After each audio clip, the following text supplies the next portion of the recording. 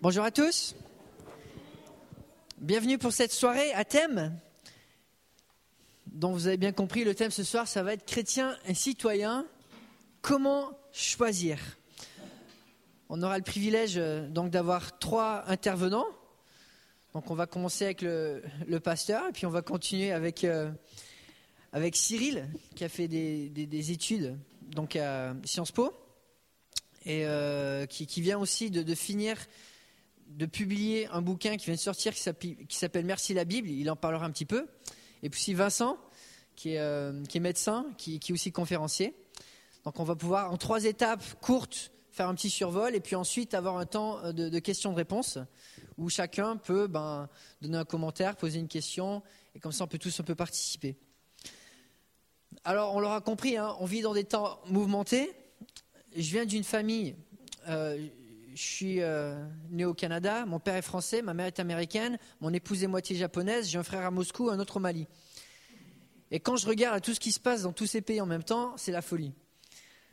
Trump vient d'être élu aux États-Unis, on en entend assez parler. La Russie joue à la roulette russe avec l'Occident. La Corée du Nord, ça va de pire en pire. Les pays d'Afrique, ils sont dans des cercles interminaux de guerre civile entre tribus. On a l'impression qu'on n'en sort jamais. L'État islamique continue à faire ses ravages. La Palestine laisse la terre entière en questionnement. Qu'est-ce qui se passe ? Qu'est-ce qu'il faut faire ? Et là, on est dans des élections dont beaucoup de personnes sont confuses. Il y a de la colère, il y a de la frustration, il y en a qui se sentent trahis. On ne sait pas ce qui se passe, on ne sait pas quoi décider, on ne sait pas quelle est notre place. Le monde politique dans lequel on vit, il bouge beaucoup, mais ce n'est pas nouveau. Chaque génération, en tant que pasteur, on étudie un petit peu l'histoire, et à chaque génération, il y a des gens qui pensaient que c'était la fin du monde. Chaque génération vit des conflits, et il y a des questions auxquelles il faut répondre. Les questions du genre, est-ce que je peux faire confiance à mon gouvernement ? Est-ce que mon gouvernement peut me rendre heureux ? Est-ce que je dois être honnête alors que les responsables, les dirigeants ne le sont pas ? Est-ce que je peux faire une différence dans le système où je suis ? Donc, c'est des questions auxquelles on va essayer de répondre en partie ce soir. Ces questions ne sont pas nouvelles. On peut regarder au travers de l'histoire, il y a tellement de systèmes politiques qui ont existé. Au travers de toute l'histoire, il y a toujours eu le même problème. Et c'est quoi ce problème en fait ? Est-ce que c'est vraiment les systèmes politiques ? C'est l'homme. Le problème, c'est que n'importe quel système, si l'homme était bon, n'était pas égoïste, ça marcherait. N'importe quel système, si l'homme était parfait, ça marcherait. Alors, le problème, c'est vraiment que l'homme, il est égoïste et que ça se reflète à tous les niveaux de la société. Mais quand on regarde un petit peu aux deux grandes tendances politiques en France, on regarde un peu à l'Est, socialiste. À gauche, on combine les ressources pour mieux les distribuer, en cherchant de surmonter les inégalités. De l'autre côté, le capitalisme, qui encourage plutôt l'autonomie, à chacun à se responsabiliser. Quand on regarde les systèmes en eux-mêmes, les deux sont louables. C'est bien de vouloir faire en sorte qu'il y ait du partage. C'est bien de faire en sorte que les gens sont responsables et autonomes et travaillent fort. Mais quand on regarde les systèmes, quand ils se mettent en place, ça ne marche pas. On ne comprend pas, mais un système qui sur papier devrait marcher, ça ne marche pas. On va dans le mode qu'on essaie de combiner les ressources pour mieux les distribuer, donc l'idée du socialisme, ce qui rentre et ce qui sort, ce n'est pas égal. Il y en a qui piochent dedans, il y en a qui utilisent mal les ressources qu'ils ont reçues, ce n'est pas utilisé de manière efficace, donc l'argent se perd. Et puis après, il y a tout un côté de gens de l'autre côté aussi qui abusent du système, qui reçoivent de l'argent sans travailler, du coup, ils font le minimum possible. Et donc, l'idée de vouloir mettre dans une pioche commune est bonne si tout le monde est bon. Mais le problème, c'est que ce n'est pas le cas. Et on le voit dans l'Église, on est dans un pays donc, qui a une forte influence socialiste. Dans une église, par exemple, aux États-Unis, de la taille de notre église, le budget, il est presque 4 à 10 fois plus grand. Et la raison, c'est parce que les gens, ils ont plus de liberté de choisir ce qu'ils veulent faire avec leur argent. Ils ont moins d'obligations. Quand une personne en France donne 50% de son salaire, après, tu ne peux pas vraiment choisir autant que si tu avais 75 ou 90% ou 100%. Donc le gouvernement va faire des choix pour toi. Donc une fois qu'on rentre dans une société où on laisse le gouvernement diriger, il faut savoir quels sacrifices sont faits et quelles priorités on veut avoir et jusqu'où on veut que la volonté du gouvernement soit aussi notre volonté. Alors ça, c'est le problème de gauche. On passe à droite. L'influence du capitalisme, on la regarde tous les jours avec les dégâts de l'esprit de consommation et de l'individualisme. On regarde la société dans laquelle on vit. Ouais, on veut que les gens soient autonomes, mais il y a tellement d'autonomie de nos jours que les relations se brisent. Je ne sais même pas si la génération qui va suivre va savoir c'est quoi la famille. Enfin, ces notions de communauté sont détruites petit à petit. On regarde les personnes âgées qui sont isolées, qui sont abandonnées. Une personne sur 5 en France est avortée, ne verra jamais le jour parce que elle a été tuée avant de pouvoir naître. On voit que l'autonomie a aussi des problèmes. Donc oui, les systèmes dans leur philosophie peuvent être bons, mais dès qu'il y a des hommes dedans, on voit c'est limité. Alors trois petites suggestions sur comment voter, puis après on développera un petit peu d'autres idées. Mais basées sur le fait que l'homme, il est égoïste, les 3 conseils que je pourrais donner, en premier, c'est de choisir un système qui vous permet d'obtenir les libertés qui sont les plus importantes pour vous. Quand on fait confiance au gouvernement, le gouvernement va choisir ses priorités. Donc plus on donne de pouvoir et de confiance au gouvernement, faut choisir le gouvernement qui va avoir les mêmes priorités. Deuxièmement, choisir le système qui, par son éthique morale, limitera les abus. Si le péché de l'homme vient de l'intérieur, un des meilleurs moyens de les régler, c'est que les gens soient des gens qui soient droits.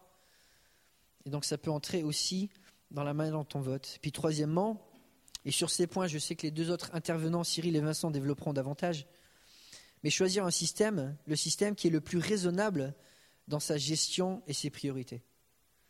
Voilà, c'est du bon sens. Quel est le système, quel est le parti, qui a un programme, qui a un sens pour les problèmes et les soucis d'aujourd'hui. Alors avec l'ancien pasteur de cette église, Florent Varac, on a écrit un livre il y a 2 ans, L'Évangile et les citoyens, qui répond en partie à ces questions, mais surtout sur la question de la place d'un croyant. Qu'est-ce que la Bible dit d'un croyant, mais qu'est-ce qu'on fait dans des systèmes qui sont corrompus, qui sont imparfaits, où on essaie de faire une différence, on essaie de trouver notre place et c'est compliqué. Et le livre, il est basé sur un passage, donc je vais vous le lire, c'est en 1 Pierre chapitre 2, versets 11 à 16. Et le livre parle de 10 attitudes qu'on peut adopter en tant que croyant. Je vais en citer 5 ce soir, comme ça sera un peu moins long. Mais je vais lire les versets en premier. Bien-aimés, je vous exhorte en tant qu'étrangers et voyageurs, donc c'est l'apôtre Pierre qui écrit aux croyants qui sont dispersés dans tout l'Empire romain suite à des persécutions.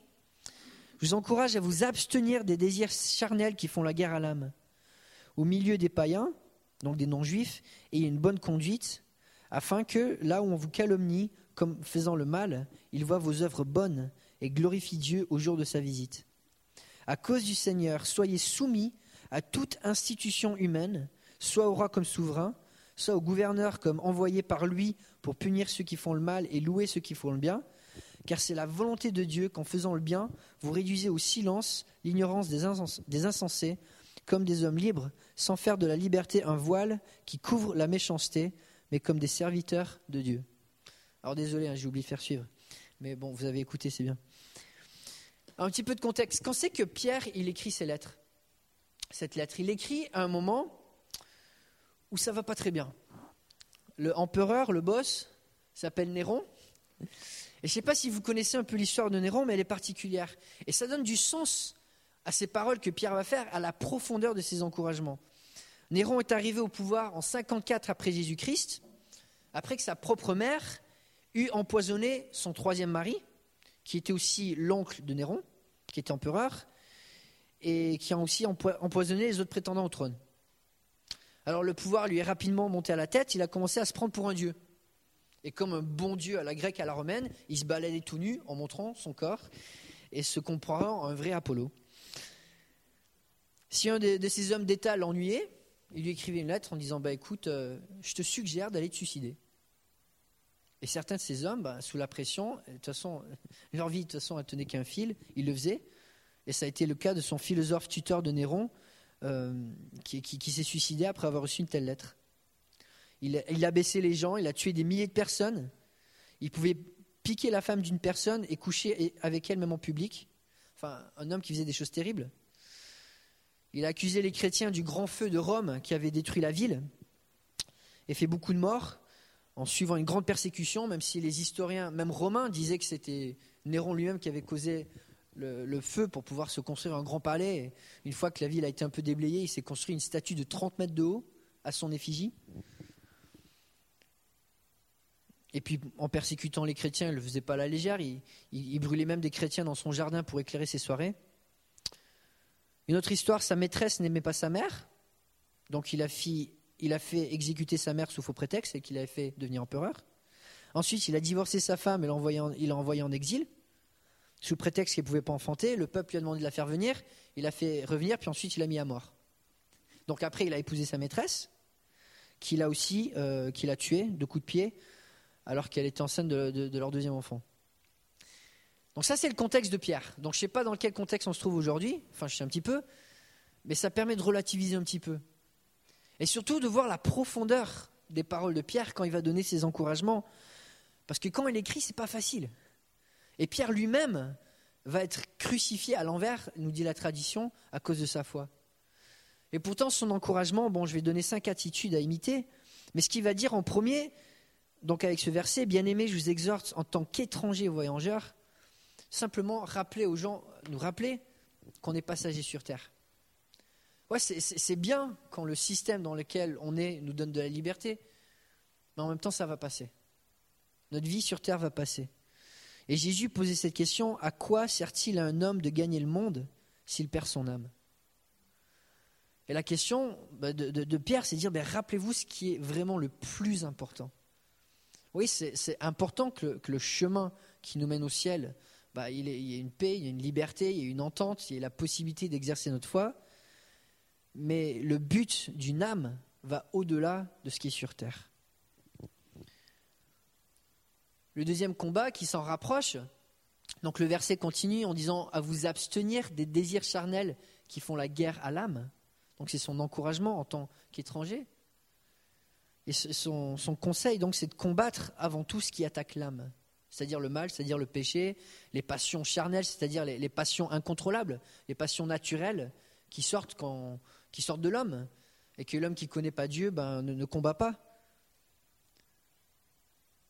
Et le plus grand combat de chaque homme, ça va être le combat contre le péché. Si chaque dirigeant politique avait vaincu son péché, si c'était possible, et si chaque citoyen avait vaincu son péché, le monde serait complètement différent. Mais le combat principal de chacun, c'est son péché.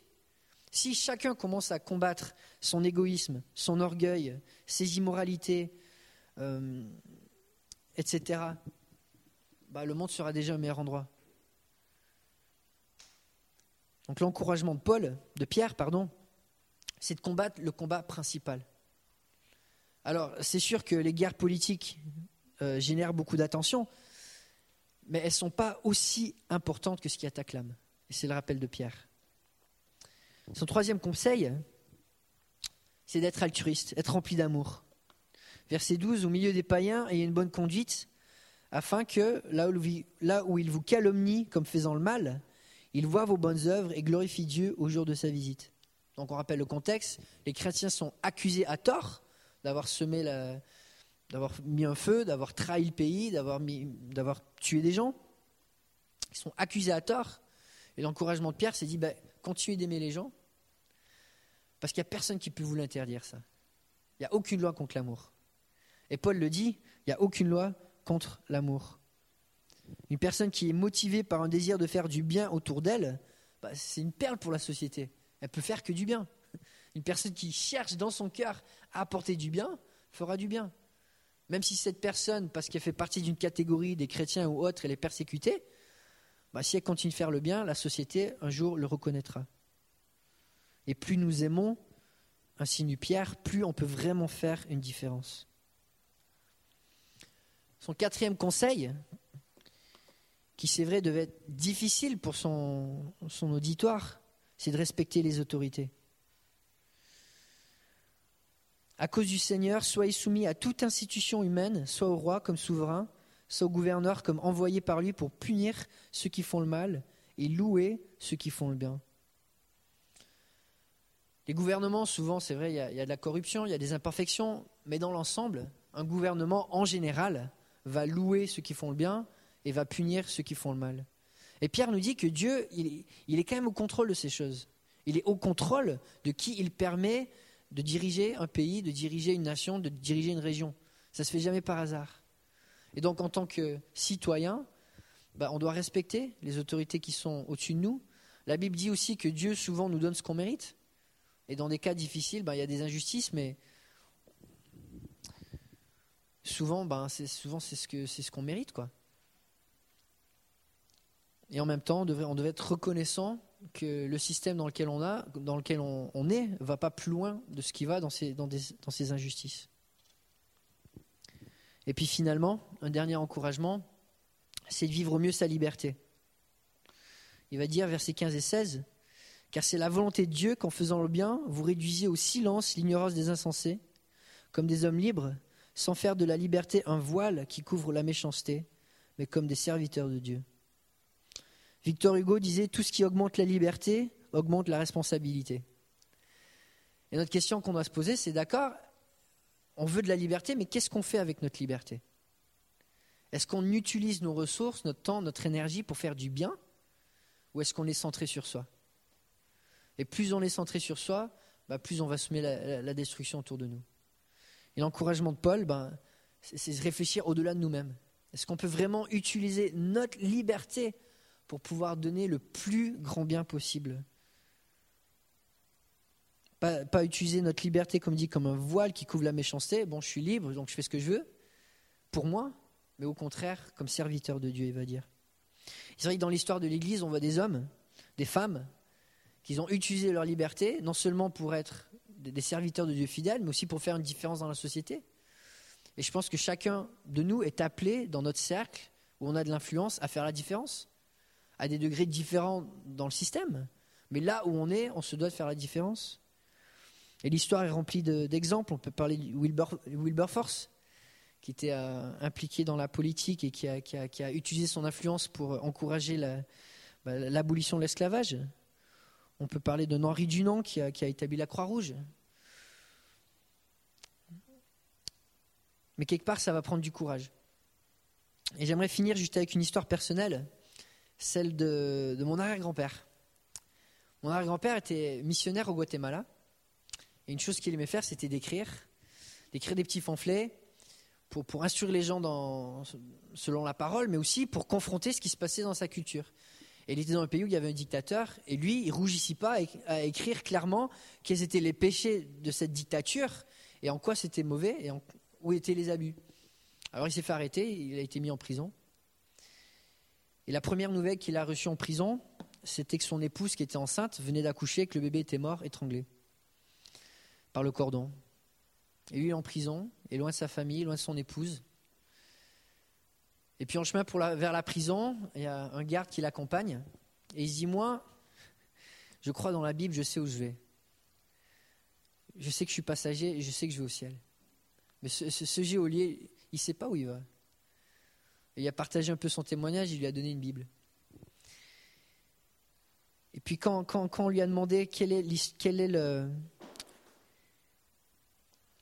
le temps de ta vie de missionnaire qui t'a le plus bouleversé, c'était un homme qui a accompli énormément de choses. Il a commencé plus d'une centaine d'églises.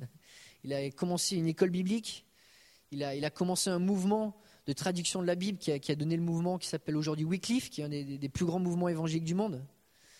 Et quand on lui a demandé quelle est l'histoire qui t'a le plus touché, qui t'a le plus bouleversé, il va dire, un jour, je visitais une ville, j'étais allé prêcher dans une église, et puis en rentrant à mon hôtel, j'ai vu un autre bâtiment, une autre église que je n'avais jamais vue avant. Donc j'y suis rentré, je me suis assis au fond, et puis j'écoutais, il y avait à peu près 250 personnes, et puis le prédicateur s'est arrêté, Elle a dit, écoutez, j'avais des choses à dire aujourd'hui, mais il y a quelqu'un d'autre qu'il faut qu'on écoute. Parce qu'à 17 ans, j'étais garde de prison et je ne savais pas où j'allais. Et cet homme m'a donné la parole. Et c'est cette parole qui a été le fondement de mon parcours avec Christ. On vit dans un système qui peut-être est injuste, mais là où on est aujourd'hui, on peut faire la différence. Et c'est mon encouragement pour vous. Je vais inviter Cyril pour la prochaine intervention.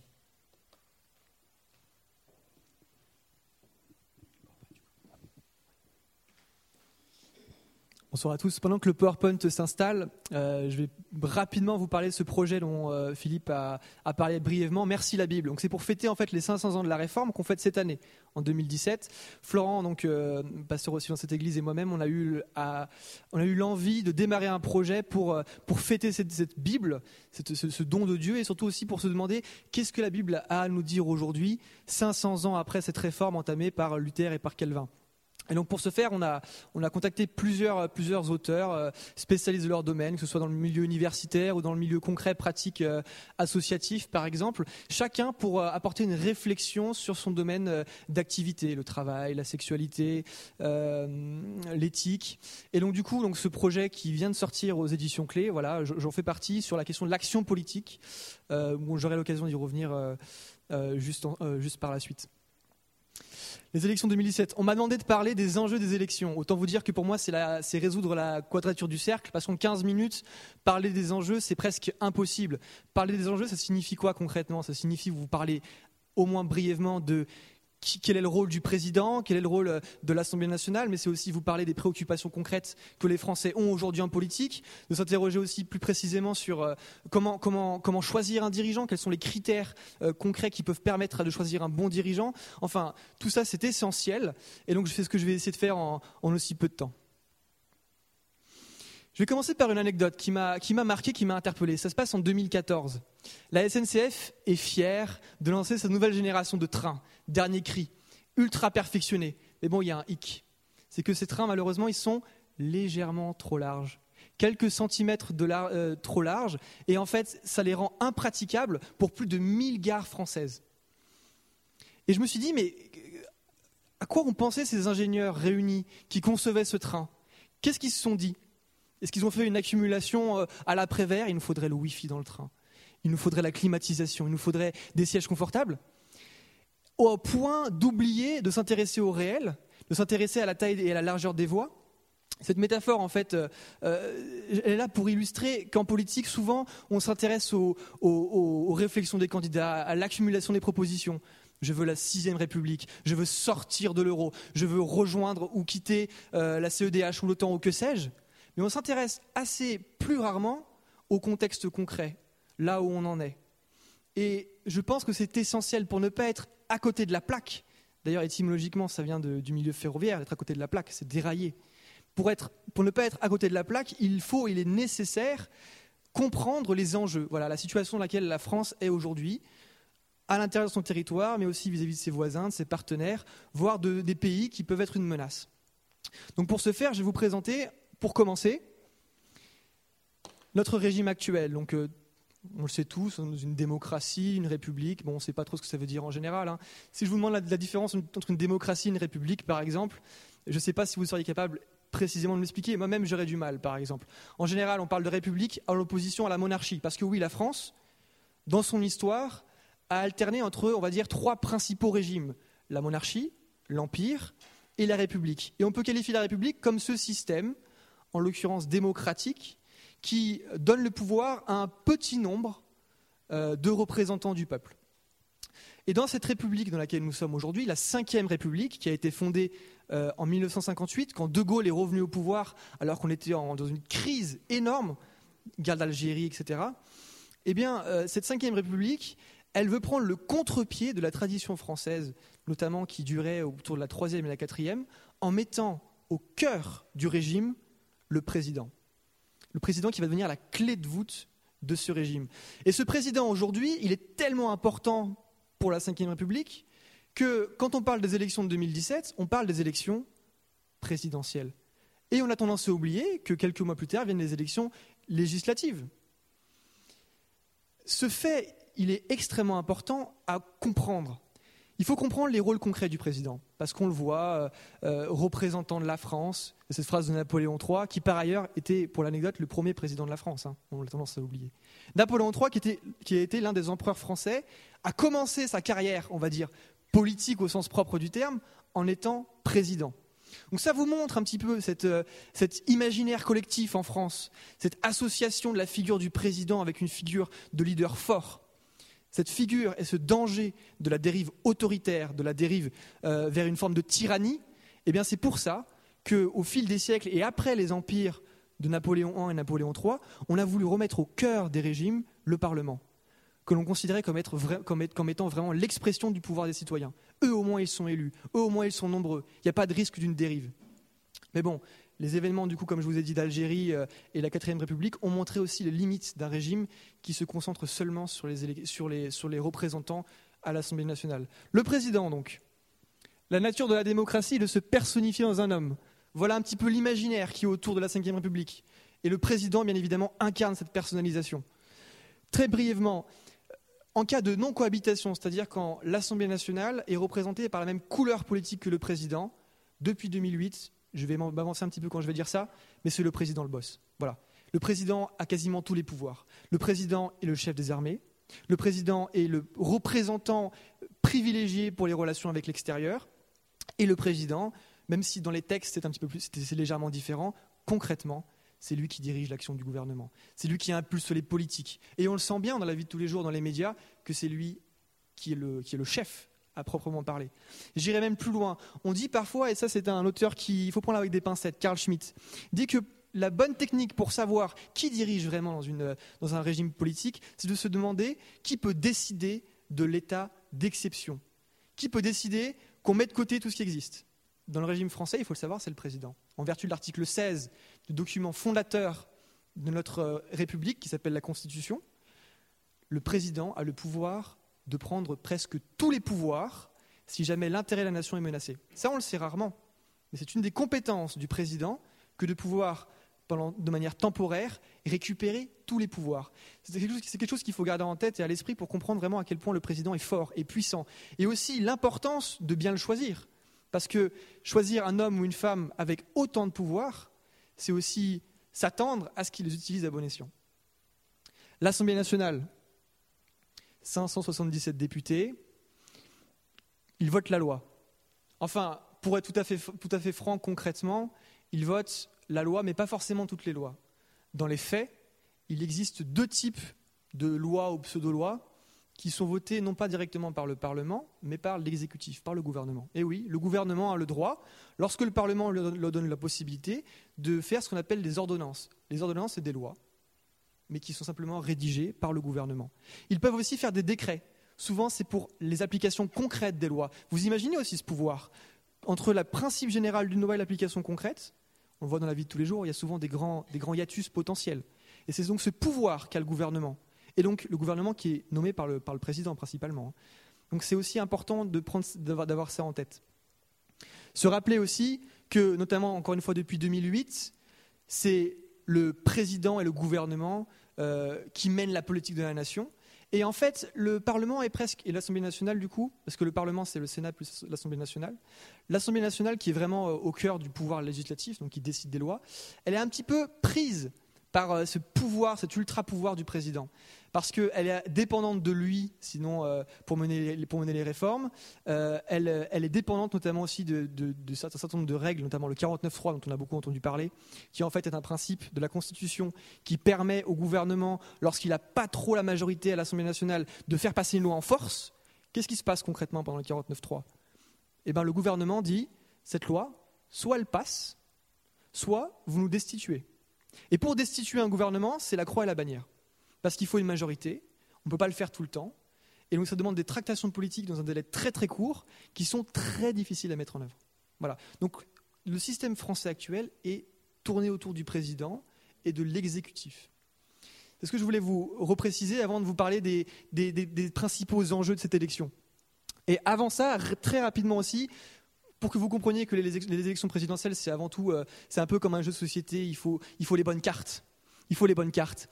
Il faut la carte finance. Alors évidemment, on en parle de ces collusion entre le pouvoir financier, etc. Et on se demande, mais pourquoi est-ce qu'ils vont se fourrer avec ces banquiers, etc.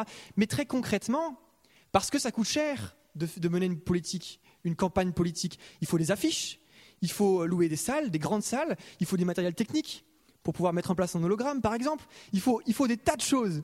Des tas de choses et ça coûte de l'argent. Alors, contrairement au régime américain, il faut le savoir, c'est vous, c'est moi qui contribuons à financer les élections. Pourquoi faire ? Vous me direz, c'est un peu de l'argent dépensé pour rien. Mais c'est pour éviter justement que des groupes d'intérêt donnent beaucoup d'argent, comme ça se passe aux USA, à tel ou tel candidat, et qu'ensuite ce candidat se sente redevable vis-à-vis de tel gros groupe pharmaceutique ou de tel gros groupe pétrolier, et voit sa politique influencée par l'argent qui a été donné pour financer telle ou telle campagne. Les modalités sont plus précises que ça. Il faut que le candidat ait atteint 5% des intentions de vote et de vote concret aux élections pour que sa campagne soit remboursée. Ce qui est arrivé par exemple à Philippe de Villiers, il a atteint 4,7% en 2002 ou en 2007, je me souviens plus, 2007 je crois. Et donc du coup le pauvre a dû rembourser de sa poche des millions d'euros. Voilà, le système est dur, mais c'est le système, il marche comme ça.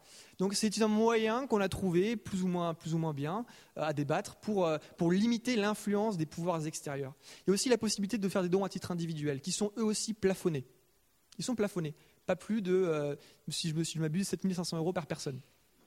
Donc bon, vous imaginez bien qu'entre ces frais remboursés et ces dons à titre individuel qui sont dans tous les cas plafonnés, eh bien parfois ça ne suffit pas. Voilà, alors on fait des magouilles, on est tenté de faire des magouilles, on se dit que ça passera.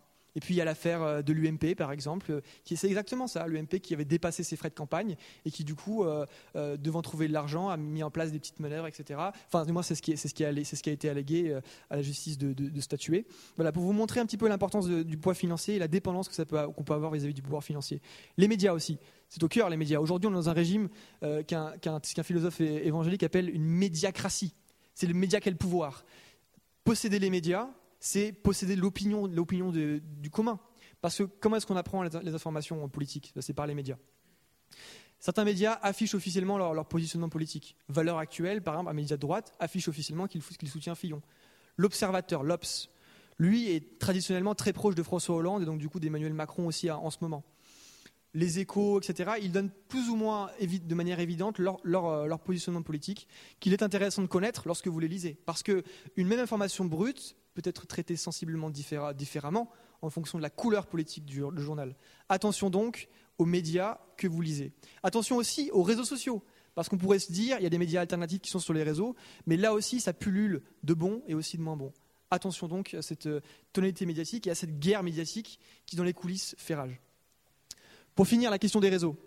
Très concrètement, c'est bien d'avoir des idées, mais si on n'a pas des gens autour de nous qui peuvent les mettre en pratique, c'est un sérieux problème politique. Oui, parce que la politique, on a l'impression que ça se réduit à un individu, à un homme, le président en France, mais dans les faits, il faut des hauts fonctionnaires qui ont l'expérience, qui ont l'expertise, qui sont capables de réfléchir à la traduction concrète d'un point de vue législatif d'une loi et l'application après concrète dans les administrations, etc. Il faut un réseau, des gens compétents qui sont capables d'épauler un candidat.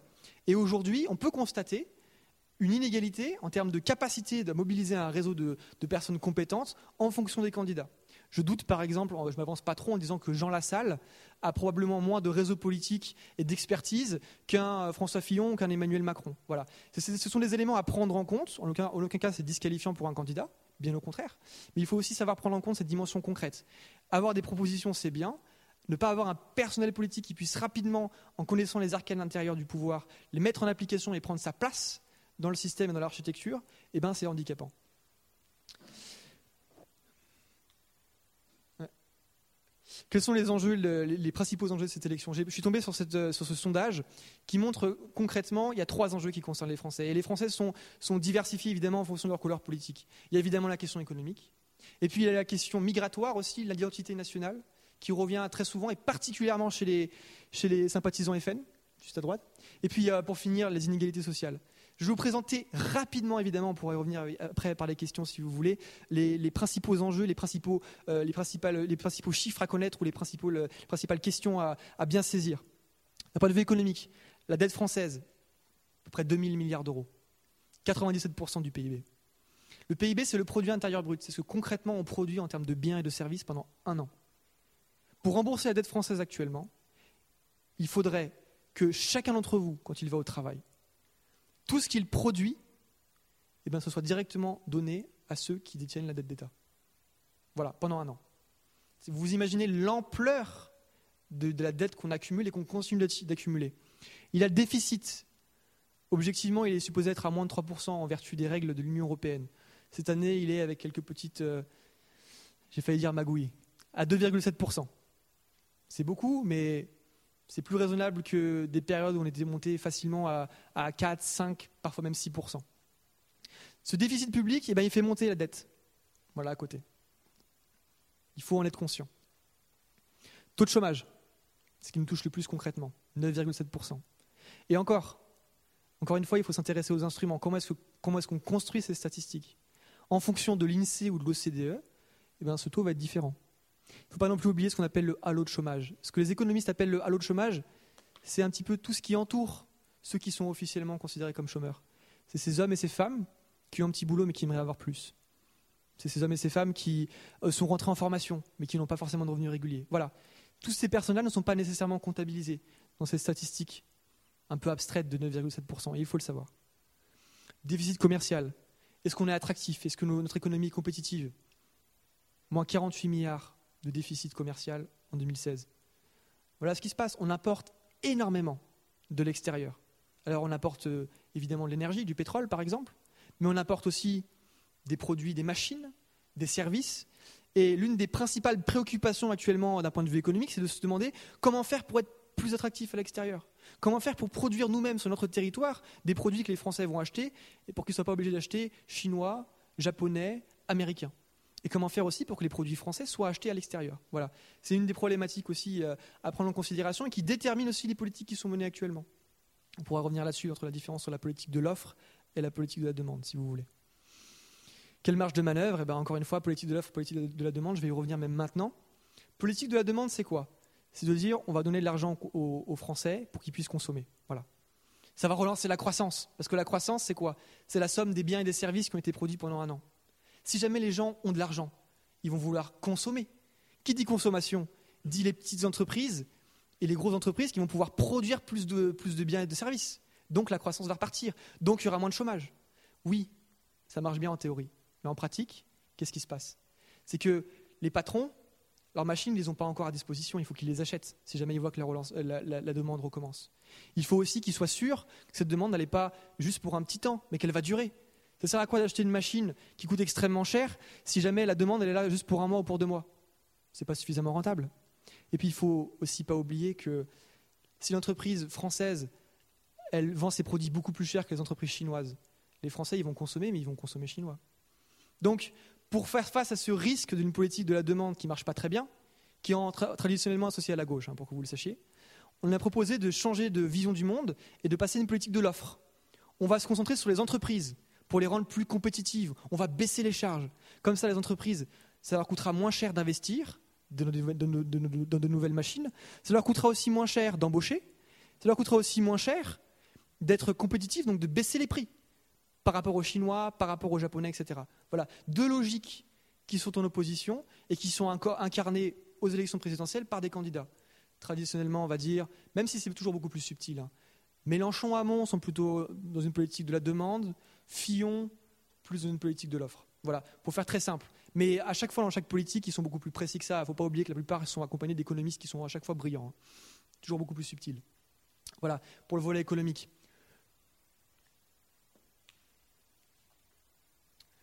L'immigration identité, je ne vais pas trop m'attarder là-dessus, c'est un sujet qui est très sensible. Tout ce qu'on peut constater, c'est quoi ? C'est qu'il y a un ressenti au minimum d'une certaine tranche de la population qui est exprimé par le slogan « on n'est plus chez nous ». Voilà, ce ressenti, le politique, peu importe que l'on croit que ce soit vrai ou pas, doit le prendre en considération pour rassurer. Parce qu'il n'y a rien de pire qu'un ressenti s'il n'est pas traité, s'il n'est pas compris et s'il n'est pas accompagné. Parce qu'un ressenti comme celui-ci, en période de crise économique et de chômage, ça peut facilement dévier, et là je vais être un peu extrême, en guerre civile potentiellement, ou au moins en tension communautaire. Donc il faut que le politique soit capable d'apporter des solutions concrètes, de comprendre le ressenti de ces populations et de réussir à trouver des solutions qui apaisent. Voilà. Je me réduirai simplement à ça pour cette question de l'enjeu migratoire. Pauvreté, inégalité. en fonction des critères d'un instrument qu'on garde, entre 5 et 8 millions de pauvres en France. 5 et 8 millions de pauvres en France. C'est énorme. Ce sont des hommes et des femmes, souvent des mères célibataires, c'est le profil type, qui n'ont pas forcément un emploi, qui ont les enfants à charge et qui ont du mal à joindre les deux bouts. Voilà. C'est une réalité, c'est un quotidien pour de nombreux Françaises et Français qui sont en France et qui vivent dans des conditions qui ne sont pas décentes, qui ont des enfants qui mangent parfois pas à leur faim. Donc c'est une préoccupation qui doit concerner particulièrement le législateur, le décideur politique, qui doit apporter des solutions concrètes d'un point de vue économique, mais aussi en réfléchissant à comment est-ce qu'on va utiliser l'impôt. Est-ce qu'on doit utiliser l'impôt pour ça ou pas ? Ce sont des vraies questions politiques aussi qui divisent entre la gauche, la droite, etc. Donc il faut prendre cet enjeu en considération. Il y a d'autres types d'inégalités, à l'école par exemple, où on voit que ceux qui réussissent à faire les meilleures études, bien souvent, les cadres ce sont des fils de cadres. Les enseignants, les fils d'enseignants réussissent bien mieux que les fils d'ouvriers. Ce sont des constats concrets qui sont mis en évidence par les statistiques et qui doivent peut-être appeler à des réponses. Si jamais on partage cette idée d'égalité des chances, eh bien, il faut se demander concrètement qu'est-ce qu'on peut mettre en place pour réduire ces inégalités. Voilà, tout un tas de préoccupations qui sont importantes. Évidemment, j'aurais pu en citer d'autres qui sont très importantes et qu'on oublie souvent. L'éducation, l'écologie, plein d'autres préoccupations qui doivent nous concerner, mais dont malheureusement, je n'aurai pas le temps de parler aujourd'hui.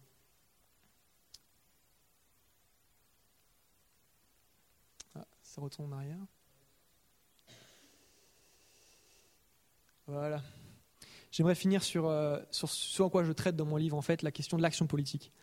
Au-delà des programmes, il faut aussi s'interroger aux traits de personnalité, au caractère de ceux qui nous gouvernent et de ceux qui vont nous gouverner, particulièrement si on défend le régime de la Ve République, ce que certains candidats considèrent comme étant dépassé. Vous prenez Montebourg, vous prenez Hamon, vous prenez Mélenchon, ils veulent une 6e République, ils veulent changer ce régime. Mais dans le cas de la Ve République, eh bien, le président doit avoir un certain nombre de caractères, de traits de caractère qui sont extrêmement importants. Je vous ai cité tous ces caractères, vous n'en trouverez jamais un dans la réalité qui partage toutes ces caractéristiques. Mais bon, ça peut être des indications pour vous, des critères concrets pour vous demander est-ce que lui est plutôt bon là-dedans, etc.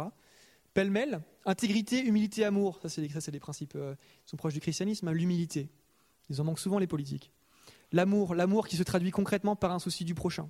Et pas par une appropriation et un simple questionnement statistique. On parle beaucoup des chiffres du chômage, des chiffres de ceci, des chiffres de cela. Mais comme disait l'abbé Pierre, que j'aime beaucoup citer à ce niveau-là, derrière les chiffres, il y a quoi ? Il y a des hommes, des femmes, concrets, qui souffrent. Et souvent les politiques ou les experts sont obnubilés par cette traduction par des chiffres, par l'économique, par le mathématique, et ils en oublient des réalités concrètes. Et parfois les politiques s'en trouvent teintés, ce côté un petit peu abstrait, chiffré. Voilà, se rappeler que l'amour, ça passe par une action concrète, mais aussi ça peut passer par la politique. Quand on fait une loi, mais qu'on a en tête le fait que cette loi elle va aider des centaines, des milliers de personnes, on fait un acte d'amour, on fait un acte de charité. On est chrétien dans son action. On peut le faire pour Christ. Voilà. On ne demande pas évidemment aux politiques d'être tous chrétiens, c'est pas le propos ici. Mais c'est l'idée selon laquelle avoir une motivation pour servir le bien commun, pour servir concrètement les hommes et les femmes qui composent un pays, c'est essentiel. C'est même fondamental, je pense. Courage, force, justice, prudence, tempérance.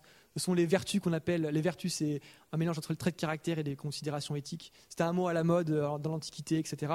Aujourd'hui, on l'a un petit peu oublié ce mot, mais il est bien révélateur. Un trait de caractère qui est bon, qui est bien. Le courage. Le courage de dire la vérité, malgré les conséquences. Ça, c'est vraiment un trait de caractère qu'on attend d'un homme politique. De dire la vérité, de ne pas tergiverser, de dire les choses telles qu'elles sont. C'est fondamental. Le courage aussi de mener des réformes quand il faut le faire. C'est fondamental. La tempérance, c'est-à-dire éviter les excès. On a parlé de Néron tout à l'heure, qui était excessif dans tous les plans de sa vie personnelle, mais qui se traduisait aussi publiquement par des comportements excessifs. Un homme politique qui est tempérant, c'est un homme politique qui est capable de résister à des séductions, l'argent, un excès de pouvoir, une vie débridée, etc. La capacité de rester sobre dans tous les pans de sa vie, c'est essentiel. La prudence, on pourrait traduire aussi par la sagesse. La capacité à prendre la bonne décision en mesurant le pour, le contre, et pas partir simplement sur une impulsion du moment. Et capable de faire preuve de discernement d'un point de vue pratique. C'est essentiel. C'est une citation de Pierre Rosanvallon que j'aime bien. Nous n'avons pas besoin d'hommes providentiels, mais d'un homme de confiance. Voilà, ça résumait ce que je voulais dire tout à l'heure. Je voudrais finir par les moyens concrets qu'on a d'agir aujourd'hui. On a l'impression qu'on est citoyen une fois tous les 5 ans. C'est bien joli, mais c'est faux. Et ça, on ne le sait pas souvent. La démocratie, historiquement, c'est pas simplement voter et mettre son bulletin dans une urne. La démocratie, c'est être capable d'empêcher que certaines lois iniques passent ou que certains hommes politiques puissent rester au pouvoir alors qu'ils ont commis des atrocités. C'est aussi de savoir surveiller, d'être vigilant, de contrôler ce qui se passe et de ne pas rester dans son canapé à rien faire, entre guillemets. D'être juge aussi, et pas simplement d'un point de vue judiciaire, mais être capable de savoir trancher entre ce qui est une bonne politique et ce qui est une mauvaise. Voilà, des moyens, des grands principes généraux de ce que c'est une vraie démocratie, qui ne se réduit pas à une participation indirecte par l'élection de représentants. Je voulais finir par cette phrase de De Gaulle, « Les Français sont dévots ». Alors, n'en déplaise au général, je ne me sens pas l'âme d'un ruminant, personnellement, je n'ai pas envie de manger de l'herbe, mais ce que je sais, c'est que si on reste là sans rien faire, en continuant comme ça, on va finir à manger tout cru.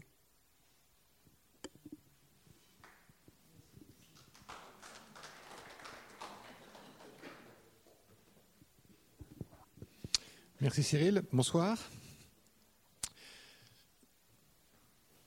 Alors, après avoir entendu Philippe nous parler d'éléments bibliques, nous avons besoin, après l'exposé de Cyril qui vous a rappelé les éléments essentiels de la Constitution française et le rôle important du président de la République et les valeurs auxquelles on doit s'attacher, moi je vais plutôt essayer de vous parler des processus de choix, des processus de décision, des mécanismes de décision.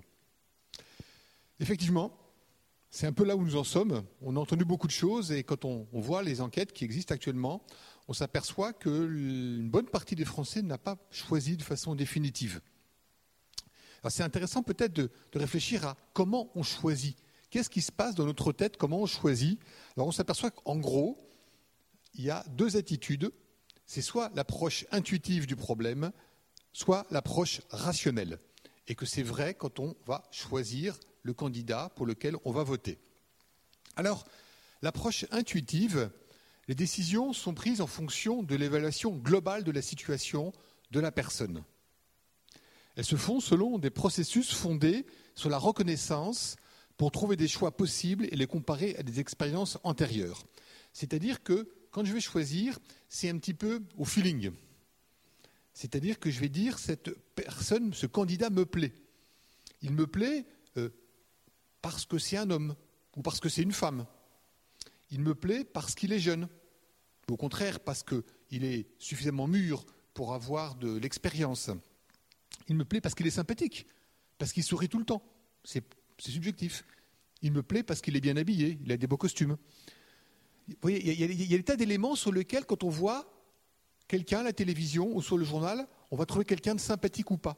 Et cette première façon de faire fait que c'est un filtre qu'on va utiliser pour élaborer notre choix. Alors, cette méthode, vous voyez, elle fait appel au cœur, au sentiment, elle a quelques inconvénients. C'est-à-dire qu'on se sert de critères satisfaisants sans s'en rendre compte, et à ce moment-là, on arrête notre choix.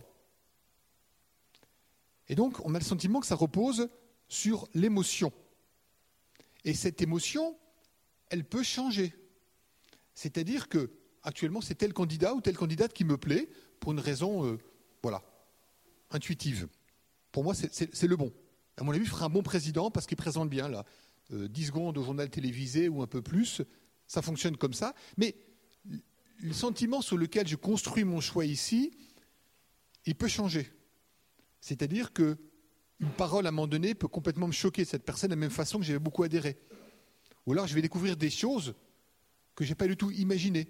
Et cette personne pour laquelle je pensais voter, parce qu'elle avait des valeurs, d'un seul coup, je m'aperçois, ça ne fonctionne plus de la même façon. Vous voyez ? Donc, le choix intuitif, il est spontané, il n'est pas facile à expliquer. Et les inconvénients, c'est comme il repose sur l'émotion, il y a une grande incertitude sur la fiabilité de ce choix.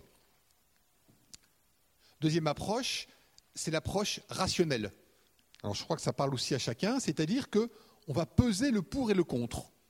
Qu'est-ce qui est bien ou pas bien? Et en fait, je vais chercher à comprendre au nom de quoi je vais choisir. Je m'interroge profondément.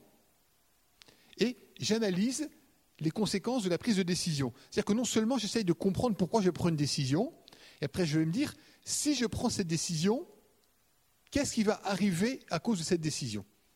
C'est-à-dire que je choisis tel candidat, et si tout le monde choisit comme moi, qu'est-ce que ça va donner comme président? Qu'est-ce que ça va donner comme application de programme politique?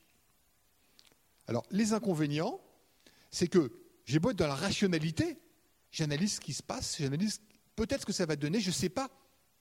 Il y a une grande part d'incertitude. Donc, à côté d'une rationalité que je veux extrêmement précise, j'ai une grande part d'incertitude. Donc, rationalité ne veut pas dire certitude.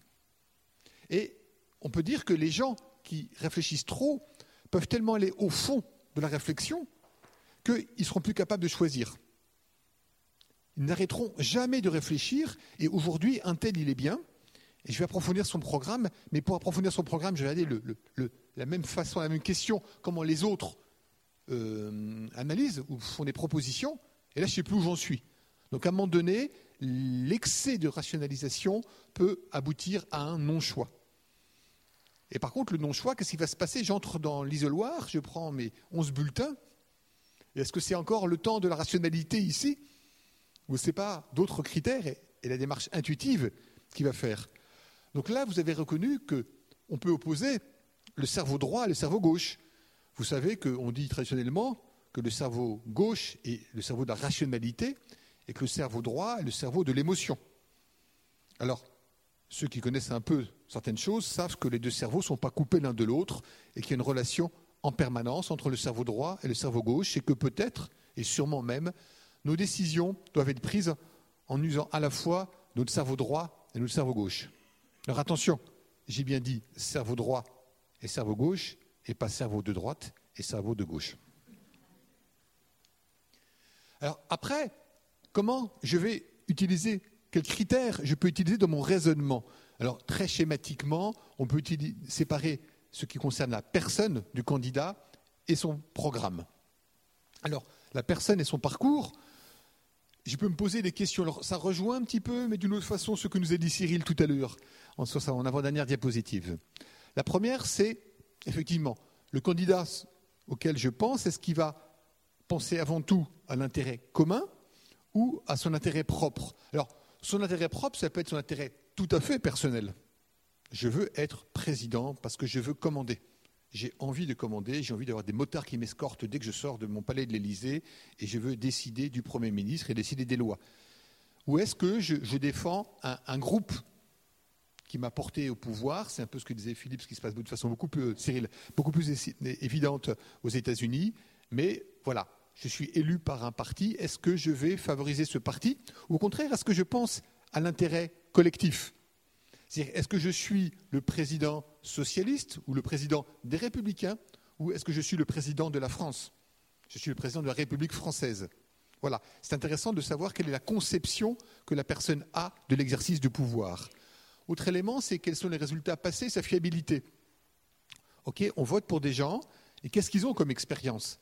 Et est-ce qu'à travers cette expérience, et donc il faut que je prenne le temps de savoir quel est leur parcours, est-ce qu'il y a des éléments qui me font dire que cette personne, elle est plus fiable que l'autre?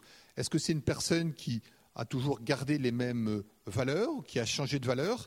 Est-ce que c'est des personnes qui disent oui aujourd'hui, non demain, ou hier j'étais copain avec telle personne, demain je suis copain avec une autre personne? Il y a des tas de facteurs qui font que cette fiabilité, on doit probablement aussi la vérifier. Quelle est la vision de la politique internationale? On a beaucoup parlé de la France tout à l'heure. Dans les questions que Cyril aurait pu aborder, c'est quelle est la place de la France en Europe et quel est le rapport à l'Europe? Puisqu'on sait que ça fait maintenant bientôt 70 ans qu'il n'y a pas eu de guerre en France, que la France n'a pas été directement sur son territoire concerné par la guerre. Quand on reprend l'ensemble de l'histoire de France, je crois qu'il n'y a pas eu jamais, il y a eu rarement des périodes aussi longues sans guerre. Donc l'Europe nous a préservés de la guerre. Okay? Mais en même temps, l'Europe, on en connaît les contraintes. On s'aperçoit qu'à un moment donné, ce sont des gens qui sont des administratifs, des technocrates qui vont prendre des décisions sans avoir de légitimité forcément démocratique.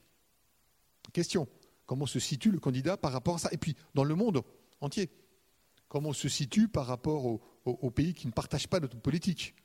On a parlé tout à l'heure du capitalisme et du socialisme. Quel est notre rapport aux pays en voie de développement, aux pays qui n'ont pas les mêmes richesses que nous, ou dont on utilise les richesses? Ce sont des questions aussi qu'on doit élargir un petit peu. Un élément fondamental est quel est son rapport avec l'argent. Parce qu'au fond, on s'aperçoit qu'il y a très peu de régimes politiques, de partis politiques ou d'hommes politiques qui n'ont pas un jour été confrontés à ce rapport avec l'argent. Et le rapport qu'ils ont avec l'argent nous dit aussi quelque part quel rapport ils ont avec le pouvoir et quel rapport ils ont avec les autres. Quelques critères qu'on peut avoir. Alors le programme, c'est plus compliqué. Je ne sais pas si vous avez tenté d'aller voir un petit peu les programmes tels qu'ils sont présentés. Alors vous allez sur le site de chacun des candidats et vous verrez que chaque thématique est développée, que parfois c'est plus ou moins long et qu'on n'a pas forcément la compétence. Je suis incapable de dire s'il faut relancer l'économie par l'offre ou la demande. Je lis des tas de choses et plus je lis, plus je suis incapable de le savoir. Effectivement, je vais aller voir les sujets essentiellement sur lesquels je suis compétent ou je suis intéressé. Mais est-ce que c'est suffisant ? Parce que dans ces cas-là, j'ai un regard qui est centré sur moi et qui n'est pas centré sur les autres problèmes, qui est capable d'aller comprendre quels sont les enjeux, de développer la politique de défense au-dessus de 2% du produit intérieur brut. Quelle différence entre 1,8 et 2%. Vous voyez, on a tous des niveaux de compétences, des choses qui nous intéressent, mais je ne peux pas forcément connaître tout le programme. Donc peut-être quelques points de repère pour essayer d'aller voir un tout petit peu sur le programme ou dans ce que je vais chercher sur le programme. Parce que, est-ce qu'on doit savoir les promesses ou les déclarations d'intention ? Je ne sais pas si vous vous rappelez d'un homme politique qui s'appelait Charles Pasqua, qui avait dit il y a quelques années cette phrase extraordinaire pour un homme politique: les promesses n'engagent que ceux qui les reçoivent. Ce qui m'avait frappé à l'époque, et qui me frappe encore actuellement quand on ressort cette phrase, c'est que c'est une phrase qui est fondamentalement la négation de la démocratie. C'est-à-dire, je peux vous raconter n'importe quoi, élisez-moi, croyez-moi, mais moi je ne crois absolument pas que je tiendrai mes promesses. D'accord ? Je trouve cette phrase gravissime. Ce qui est plutôt intéressant par rapport à ça, c'est, ok, on va voir ce qui est écrit comme programme dans ce que je connais, mais qu'est-ce qu'il y a derrière ? Qu'est-ce qui sous-tend en fait ces propositions de ce programme ? Alors, quelques points très caricaturaux. Est-ce que le candidat se prend pour le sauveur du monde ? C'est-à-dire, est-ce qu'il dit « j'ai toutes les réponses, à moi tout seul, et je n'ai besoin de personne. Mon parti a les seules réponses. » C'est-à-dire que tout ce que dit l'autre candidat est forcément complètement nul parce qu'il ne pense pas comme moi. Et je sais parfaitement ce que je dois faire. C'est-à-dire que c'est quelqu'un qui n'écoutera pas les critiques. Est-ce qu'il prétend résoudre tous les problèmes ? Voilà, en 5 ans, je vais répondre à toutes les questions que se posent les Français.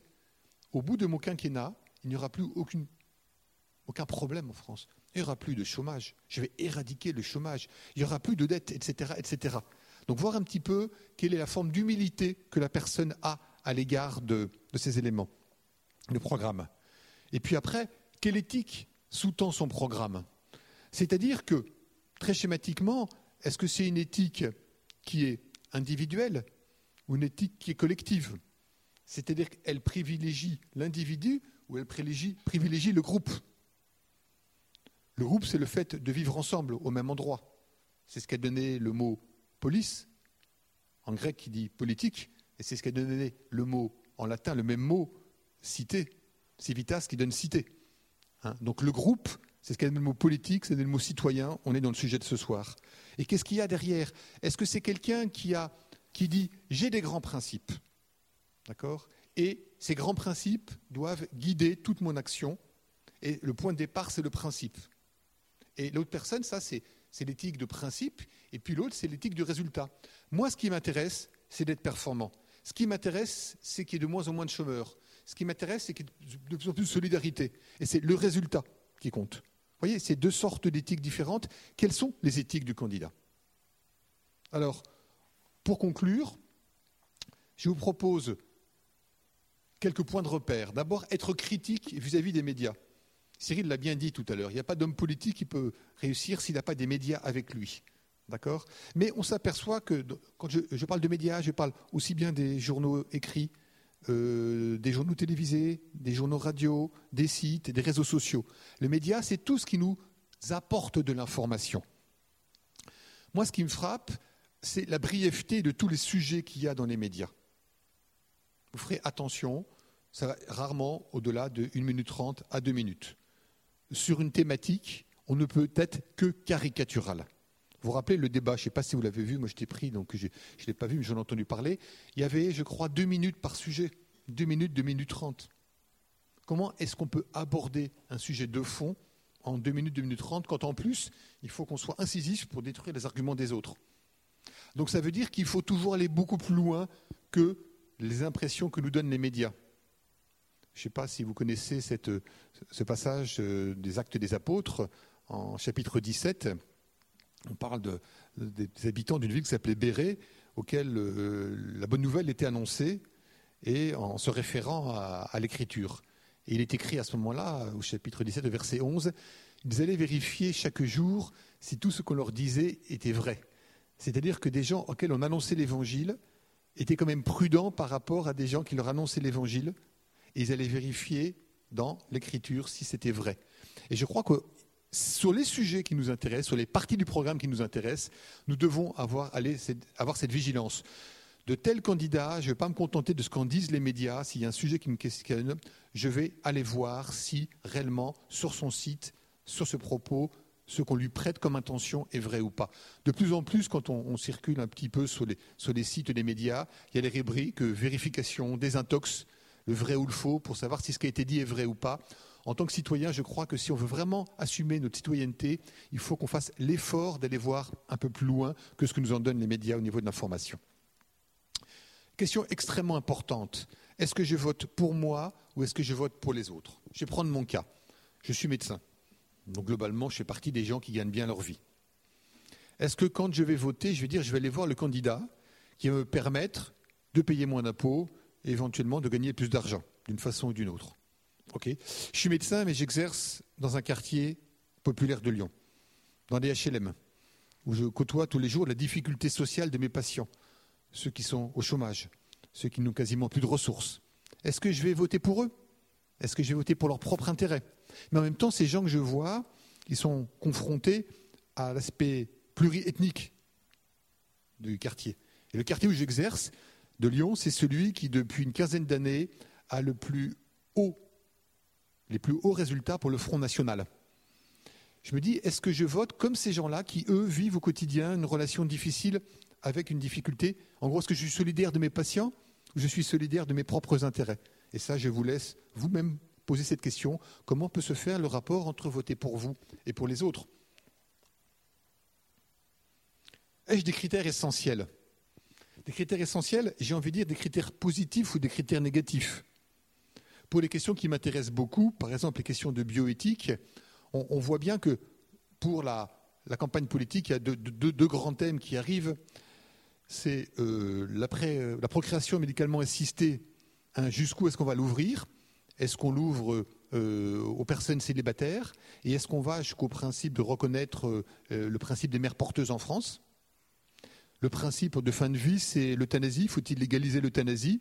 Est-ce que je me dis, par exemple, je refuse de voter pour un candidat qui va légaliser l'euthanasie ? Ou je refuse de voter pour un candidat qui va permettre la gestation pour autrui ? En gros, est-ce que ce principe est fondamental ? C'est-à-dire que si j'ai pas un candidat qui ne correspond pas à ça, je ne vote pas pour lui. Le problème, c'est si je mets des principes trop importants, trop exclusifs, peut-être que je vais trouver aucun candidat. Et dans ce cas-là, je peux faire le choix soit d'abstention, soit de voter blanc. Mais dans le système actuel, politique, le vote blanc n'est pas reconnu, et l'abstention, elle sera citée comme étant probablement record pour cette élection présidentielle, mais ça ne fera pas. Ça n'enlèvera pas de légitimité à la personne qui serait élue, car même si elle est élue par 20% des Français, personne ne pourra contester la valeur de son élection. On pourra dire que politiquement, il est affaibli. Vous comprenez ce que je veux dire ? Donc c'est des questions, à mon avis, qu'il faut se poser. Et puis, c'est déjà ce que je commençais à vous dire, je fuis le perfectionnisme, car je vais donner un certain nombre de critères qu'on peut se rajouter, vous pouvez vous rajouter les vôtres. Est-ce que je vais trouver un candidat qui correspond à tous mes critères ? Je pense que ça va être excessivement difficile. Ou alors je suis extrêmement naïf. D'accord ? Mais peut-être qu'il y en a un qui correspond à tous mes critères, et je m'excuse auprès de vous si je vous traitez de naïf. Voilà. Donc on a pratiquement terminé les interventions. On va bientôt vous donner la parole. Alors qu'est-ce qu'on s'aperçoit ? on s'aperçoit que Philippe, il ne veut pas donner de réponse complète. Il va donner quelques points de repère. Cyril a fait la même chose. Moi, j'ai essayé de vous expliquer un petit peu les différents modes de raisonnement que vous pouviez donner. Mais je ne vous ai pas donné de réponse. Parce que est-ce que c'est le rôle d'une église de donner la réponse? Il faut voter pour telle ou telle personne. Ce serait croire que l'église peut faire de la politique. Je ne pense pas que ce soit le rôle de l'église, et ce n'est pas le rôle, ce n'est pas la finalité de la soirée de ce soir. Par contre, la question qu'on va se poser, c'est après eux. Alors, petit rappel d'histoire, vous reconnaissez le général de Gaulle? C'est où le fléchage, je ne sais plus. Là. C'est puis où? Général de Gaulle, Georges Pompidou, Valéry Giscard d'Estaing, François Mitterrand, Jacques Chirac, Nicolas Sarkozy, François Hollande. 7 présidents. Et dans un peu plus d'un mois, il y aura un 8e président de la République. Qui sera-t-il? Voilà. Il y a 11 candidats. C'est à vous de choisir. Parce qu'un des grands principes de la démocratie, c'est que chaque voix a autant de pouvoir. La voix de la personne la plus intelligente de France ou la voix de la personne qui a malheureusement le plus de difficultés pour comprendre les enjeux a exactement la même force. C'est la richesse de la démocratie, c'est à nous de bien l'utiliser. Voilà. Donc j'ai fini mon intervention et je vais inviter donc Philippe et Cyril à venir devant et on va répondre aux questions que vous pouvez vous poser ou nous poser.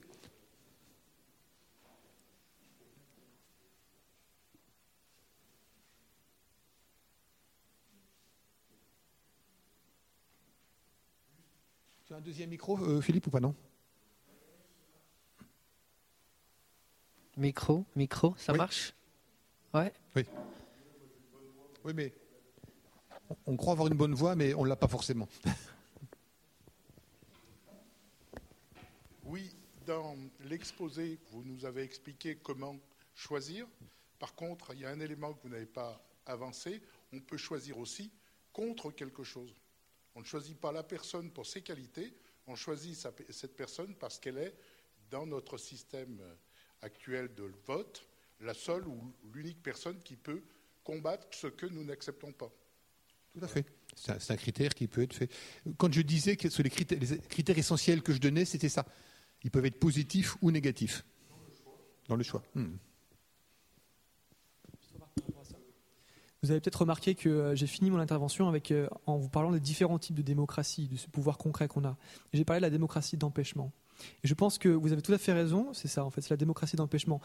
Par contre, il y a un danger à éviter par rapport à ça, et je pense que vous ne tombez pas dans cet extrême-là, qu'on peut ressentir dans la population aujourd'hui en France, un ras-le-bol tellement fort, tellement puissant, qu'il y a une pathologie de l'empêchement. On veut empêcher tout à tout prix, on veut tout raser, et ça, en général, c'est pas forcément bon signe, dans le sens où on manque parfois de discernement et de soucis concrets. On peut être emporté par une émotion, et le danger de la démocratie, c'est de tomber dans un empêchement à tout prix, tout le temps, peu importe ce qui se passe, et dans une caricature de ce qui se passe concrètement. Voilà, petite précision. Voilà. Et ça rejoint ce que je disais tout à l'heure, c'est qu'il n'y a pas de candidat idéal. Donc si on cherche le candidat idéal, on sera toujours dans cette démarche que tu soulignais, Cyril.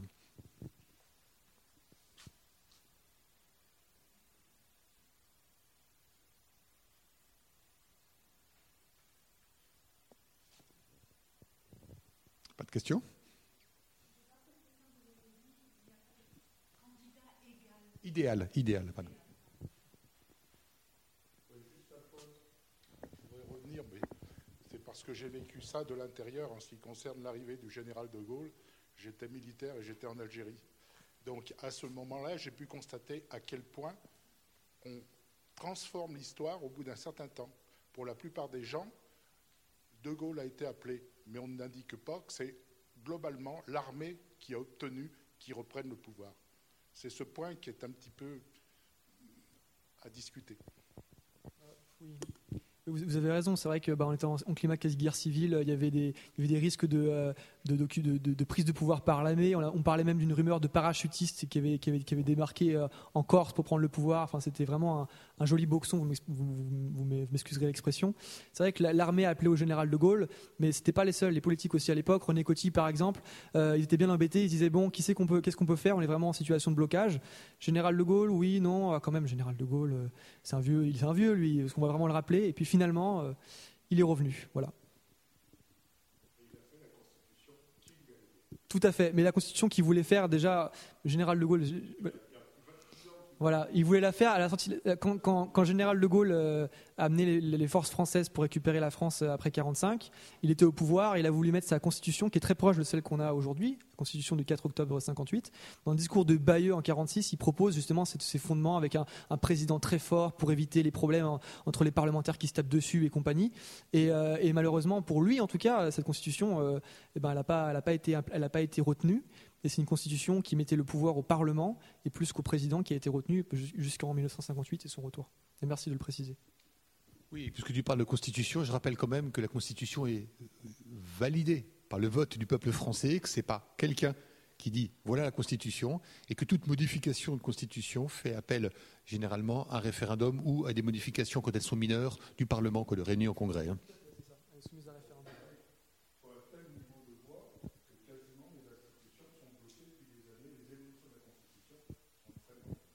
Dernière révision majeure qu'on a eue qui était très importante, c'est qu'il a redéfini, c'est en 2008, c'est pas il y a si longtemps que ça quand même. On a quand même changé les fonctions du président en 2001 en passant du septennat au quinquennat. Il y a des possibilités concrètes de modification du Parlement par la voie du référendum, ou alors si la majorité parlementaire est assez forte, directement par le Parlement. Pardon ?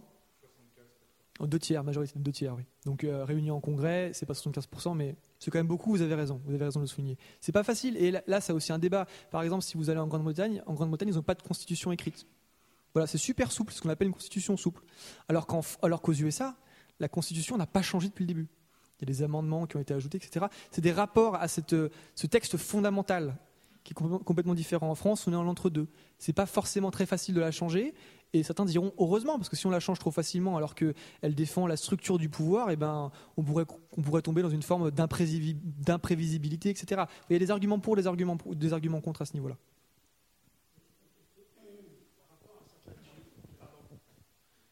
Oui, par rapport à certains pays, on voit qu'il y a 2 candidats, 3 maximum. Et donc là, chez nous, du fait qu'il y en a 11, comme la dernière fois, cette injustice un peu qu'on a relevée, puisqu'on a convoqué que ceux qui étaient éligibles, et les autres, avec leurs 3 ou 4%, ils sont restés à la maison. Donc la démocratie, elle avait pris un petit coup sur... voilà. Et maintenant, par rapport aux 11, quand au dernier moment, il en restera 2, il va y avoir énormément d'arrangements pour l'un ou pour l'autre. Est-ce que c'est démocratique ?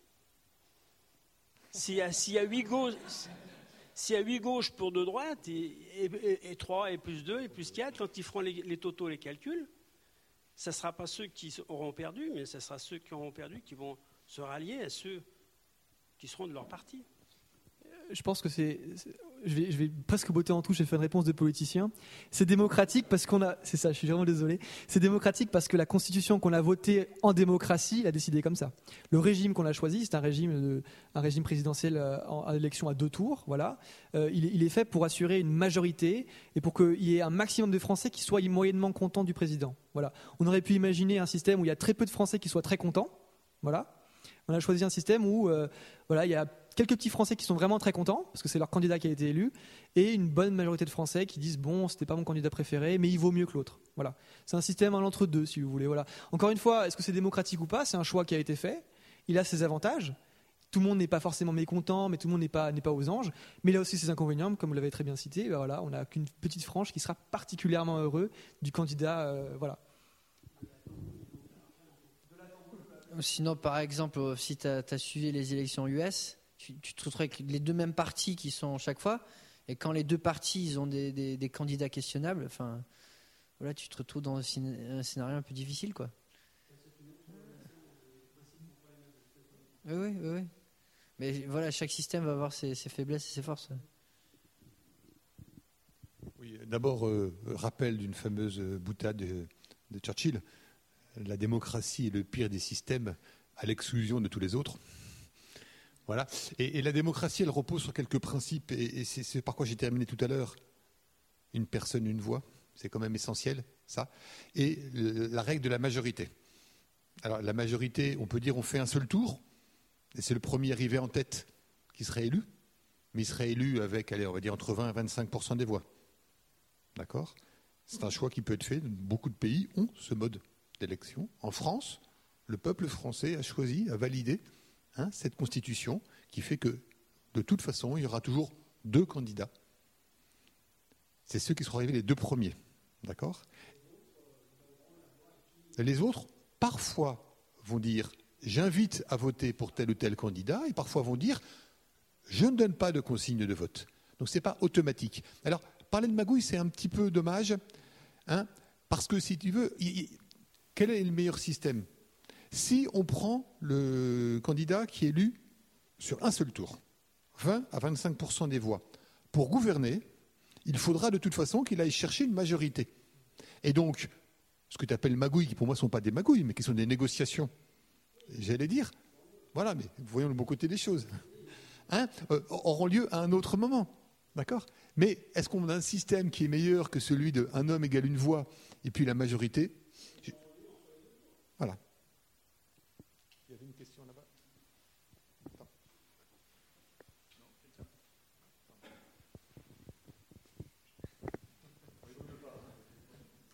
Une petite question à propos de l'Europe, parce que c'est un sujet assez essentiel aussi de la campagne. Quel poids, c'était apparu sur une diapo, quelle influence a l'Europe sur la politique nationale ? Dans quelle mesure ça restreint les pouvoirs du président, de l'Assemblée nationale ? Est-ce que l'Europe dicte ses lois aux différents pays qui la constituent et après les différents dirigeants ne font qu'un peu maquiller et doivent appliquer de fait ce que leur dit l'Europe, ou il y a une marge de manœuvre ? Quelle est la situation un peu plus de manière factuelle ? Déjà, quand on parle d'Europe, il faut savoir de quoi on parle concrètement. On parle de l'Union européenne, tout le monde connaît ça, l'Union européenne. On parle moins d'un autre organisme qui est extrêmement important, qui s'appelle le Conseil de l'Europe. Je vais commencer par celui-là avec une anecdote. J'ai passé le concours de l'ENA l'année dernière. On avait un cas pratique à faire en examen. Et en fait, ils voulaient réformer le Conseil des prud'hommes. Donc, grosso modo, c'est un organisme, pour ceux qui ont déjà eu des difficultés avec leur employeur ou avec un de leurs employés, qui gère les conflits qu'il y a entre employés et patrons. Et ils voulaient faire une réforme de ce Conseil des prud'hommes, notamment parce que le Conseil de l'Europe avait condamné plusieurs fois la France à des indemnités parce que son système était trop lent. Donc, le Conseil de l'Europe, c'est quoi ? C'est le versant juridique qui défend la liberté des individus de ce grand truc qu'on appelle l'Europe. Concrètement, il y a une cour qui s'appelle la CEDH, la Cour européenne des droits de l'homme, qui a une charte, une équivalente de la Déclaration des droits de l'homme et du citoyen, qui protège la liberté d'expression, la liberté de religion, le fait d'être jugé de manière objective et neutre. Et en fait, ce qui se passe, c'est que quand un citoyen se considère vraiment injustement traité par son État, il peut aller devant cette cour et demander des indemnités. Et la cour, elle va juger l'affaire, et elle va parfois, même souvent pour le cas de la France, condamner le pays à verser de l'argent à la personne qui a été injustement traitée, et elle va forcer, ou plus ou moins forcer, l'État à changer sa législation, ses lois, pour que ce soit plus pour que ça défende mieux les intérêts des citoyens. Donc ça c'est un organisme de l'Europe, qui n'est pas l'Union européenne, qui a une influence concrète sur la France, dont on parle très très peu. L'AFC, vous savez que ça a été interdit en France. Eh bien, c'est pas l'Union européenne, hein, c'est le Conseil de l'Europe. Voilà, faut le savoir. Le Conseil s'appelle le Conseil de l'Europe.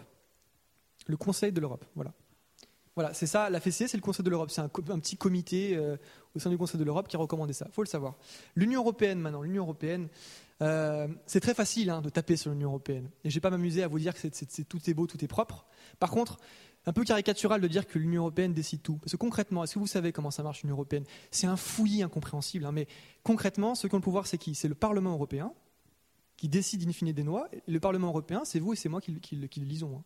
Voilà. Ceux qui décident des lois dans l'Union européenne, c'est 2 organismes. C'est le Parlement européen et ce qu'on appelle le Conseil de l'Union européenne. Et c'est quoi concrètement ce Conseil ? C'est les chefs de gouvernement et les premiers ministres, les ministres des pays membres. Et c'est qui ces ministres des pays membres ? C'est ceux que vous avez élus. Donc quand on parle de l'Union européenne qui est technocratique, etc., c'est vrai, mais concrètement, ceux qui décident in fine de faire avancer ou de faire passer telle ou telle loi, c'est ceux que vous avez élus en tant que représentants. Donc il faut le savoir, ça, il faut faire attention. La Commission européenne, maintenant, qu'est-ce qu'elle fait cette Commission européenne dont on parle tout le temps ? Alors elle n'est pas élue, c'est vrai. Par contre, elle est semi-élue parce qu'elle est contrôlée par le Parlement européen. C'est assez récent, c'est une des nouveautés de la réforme de 2007. De ce qu'on appelle le traité de Lisbonne, le Parlement fait passer une sorte de grand oral à cette future commission pour vérifier s'ils sont compétents et s'ils n'ont pas fait n'importe quoi. Et cette commission européenne, elle a ce rôle vraiment de créer les lois. Voilà. C'est vraiment un aspect, c'est des experts, c'est plein d'experts qui ont souvent bac+7, bac+8, qui sont spécialistes d'un domaine et qui vont rédiger des lois sur ce domaine. Ce qu'il faut savoir par rapport à l'Union européenne, c'est qu'il y a un principe fondamental, c'est le principe de subsidiarité. C'est un principe d'ailleurs qui est tiré de la tradition chrétienne, ça il faut le savoir. Le principe de subsidiarité, c'est l'idée selon laquelle on ne fait pas ce qu'un organisme ou ce qu'un groupe à l'échelle inférieure est capable de faire toute seule très bien. Donc concrètement, l'Union européenne n'a pas le droit de parler, de faire des lois sur tout et n'importe quoi. Voilà, c'est clair. Elle a un pouvoir à fond, elle est à fond compétente sur l'agriculture, par exemple, sur la pêche, mais en matière de relations internationales, même si ça commence timidement à avoir une position commune, elle n'a quasiment aucun pouvoir. En matière de défense, c'est pareil, elle n'a quasiment aucun pouvoir. Donc voilà, faut se rappeler que l'Union européenne elle a des compétences très précises qui lui ont été données librement par les États et qu'elle ne fait pas tout et n'importe quoi, elle décide des grands principes, mais elle laisse l'application et la traduction concrète sur le terrain aux acteurs qui sont là, au Parlement français, etc. Après, c'est vrai, là j'ai fait un petit peu la défense de l'Union européenne, c'est vrai qu'aujourd'hui, si vous allez au Parlement, la plupart des lois qui sont votées, ce sont des traductions de ce qu'on appelle des directives européennes. Une directive, c'est un peu comme une loi, mais qui fixe un objectif, et qui laisse les moyens pour parvenir à cet objectif libre à l'État aux États donnés. Donc la France pourra mettre en place des moyens différents que l'Espagne ou que l'Allemagne pour atteindre les mêmes objectifs. La directive s'impose, voilà. Je ne sais pas si ça répond à la question qui a été posée ou pas du tout, mais voilà. Ouais, juste voulais finir. Est-ce que vous pouvez réexpliquer le sub je repars là-dessus. Je voulais finir par une dernière chose. On parle de l'Union européenne qui nous a servi, et c'est vrai que c'est une question politique à se poser. Hein.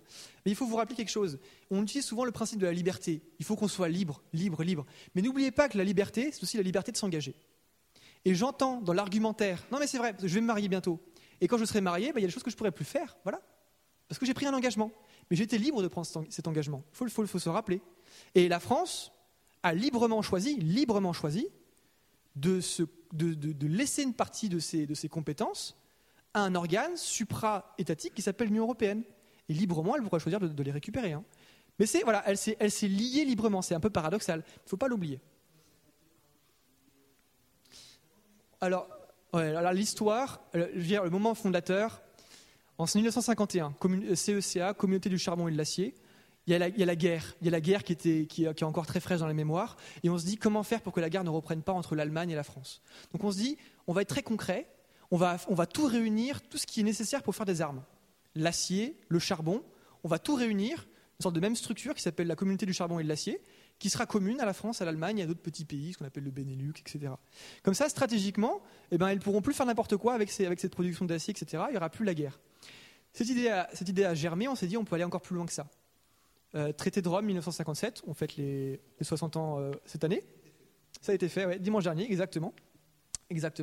Et donc, du coup, traité de Rome, on met en place une union un peu plus forte avec l'idée selon laquelle on va arriver à multiplier ce qu'on appelle les solidarités de fait, les solidarités concrètes. Un marché commun pour qu'on soit libre de circuler entre les pays, pour qu'on puisse s'échanger des biens et des services, pour comme ça commencer à créer des solidarités. Il y avait deux projets qui étaient en opposition. Le projet deux chrétiens en fait, qui ont fondé l'Europe. Denis de Rougemont, un intellectuel complètement perché, qui lui voulait créer ce qu'il appelle une Europe des régions, qui était fondée sur la culture. Voilà, lui ce qu'il voulait, c'est l'Europe de la culture. Et à côté, un homme plus pragmatique, qui s'appelait Robert Schuman, qui était chrétien engagé, qui s'est dit la guerre on n'en veut plus, c'est vraiment horrible, on va essayer de faire en sorte que ces pays ne se tapent plus dessus, on va créer une union, une solidarité, et voilà le traité de Rome qui est directement issu de cet héritage chrétien. Voilà. Il faut savoir que les pères de l'Europe, ce sont quasiment tous des chrétiens. Il ne faut pas l'oublier, ça. Voilà. Oui, et rappelez que l'Europe s'est construite progressivement, parce qu'il y avait simplement 6 pays au moment du traité de Rome, et qu'actuellement, il y en a 27 pays. Donc, progressivement, les pays qui étaient en dehors... 28, oui, mais il y a les Anglais, donc je ne sais pas ce que j'en fais. Voilà, c'est pour ça. Voilà, les pays qui étaient en dehors de l'Europe ont compris l'intérêt pour eux de rejoindre l'Europe au fur et à mesure. Alors plus les gens venaient, plus c'est compliqué, parce que gouverner à 6, c'est plus facile que gouverner à 28. Voilà, mais il y a quand même une idée, et qui s'est globalement imposée, et je le rappelle tout à l'heure, c'est aussi une idée qui, et Cyril vient de le dire, c'était pour refuser qu'une nouvelle guerre existe sur les territoires essentiels de l'Europe, qui était à l'époque l'Allemagne, la France.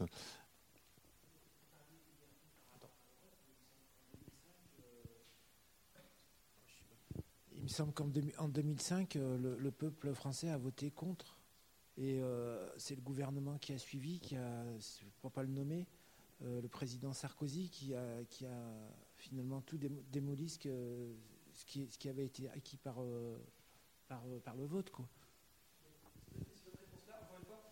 L'objectif, c'est de rester le plus neutre possible, et c'est très difficile sur des questions comme ça. Je vais essayer d'être neutre, de vous donner le pour et le contre. Commençons par le contre. Le vote français a eu l'air d'avoir été bafoué. Voilà, c'est vrai, le Français a voté contre, à une courte majorité, il ne faut pas l'oublier, mais elle a voté contre. Voilà. Elle a voté contre, et il faut respecter le peuple. Et pourtant, on a l'impression, en tout cas, que Nicolas Sarkozy il passait outre cette volonté populaire de passer une étape supérieure au niveau européen. Donc, la démocratie a été violée. Ce que dirait Nicolas Sarkozy, si je me mettais à sa place, je dirais la chose suivante. J'ai été élu pour un programme et pour un projet. Dans mon programme, c'était explicitement marqué que je voulais avancer la construction européenne. Vous m'avez élu, vous m'avez élu pour mon programme, et ce programme, il y avait ça dedans. Ben voilà, vous m'avez élu démocratiquement, donc le peuple a été respecté. Le peuple peut changer d'avis en 2, 3, 4 ans. Première chose, c'est pour ça qu'on élit des dirigeants tous les 5 ans aussi, parce que le peuple peut changer d'avis. Si je me mettais à la place de Sarkozy, attention. Hein. Deuxièmement, et ça par contre c'est vrai, le traité constitutionnel de 2005 n'a pas le même contenu que celui de 2007. Le traité de 2005 est beaucoup plus ambitieux. Déjà, le mot constitution, vous l'entendez ? Eh ben, il n'existe plus dans le traité de 2007. On l'a oublié. Je vais vous dire, 2007, sincèrement, pour avoir étudié un peu la question, c'est le 2005, mais vraiment au rabais. Hein. C'est ridicule. 2005, c'était très ambitieux. Les Français ont jugé que c'était trop ambitieux. 2007, c'était ce qui était minimum pour que ça ne se casse pas complètement la figure. Voilà. C'est probablement, peut-être pour certains, jugé trop et excessif et antidémocratique. Mais il ne faut pas oublier que c'est deux traités différents, quand même, en termes de contenu. Oui, juste, il y avait la personne qui voulait qu'on réexplique ce que c'est que le principe de subsidiarité. C'est tout simple. Donc le principe de subsidiarité, c'est l'idée selon laquelle il y a plusieurs échelons dans la vie, d'accord ? Il y a l'échelon de la commune, de la ville, de la région, du département, de l'État, de l'Union européenne, de l'ONU ou ce que vous voulez. Et donc c'est l'idée selon laquelle ce qu'un échelon plus petit peut faire, eh ben on lui laisse le faire. Et on ne donne une compétence à un échelon supérieur que s'il sera vraiment meilleur pour le mettre en place. Voilà.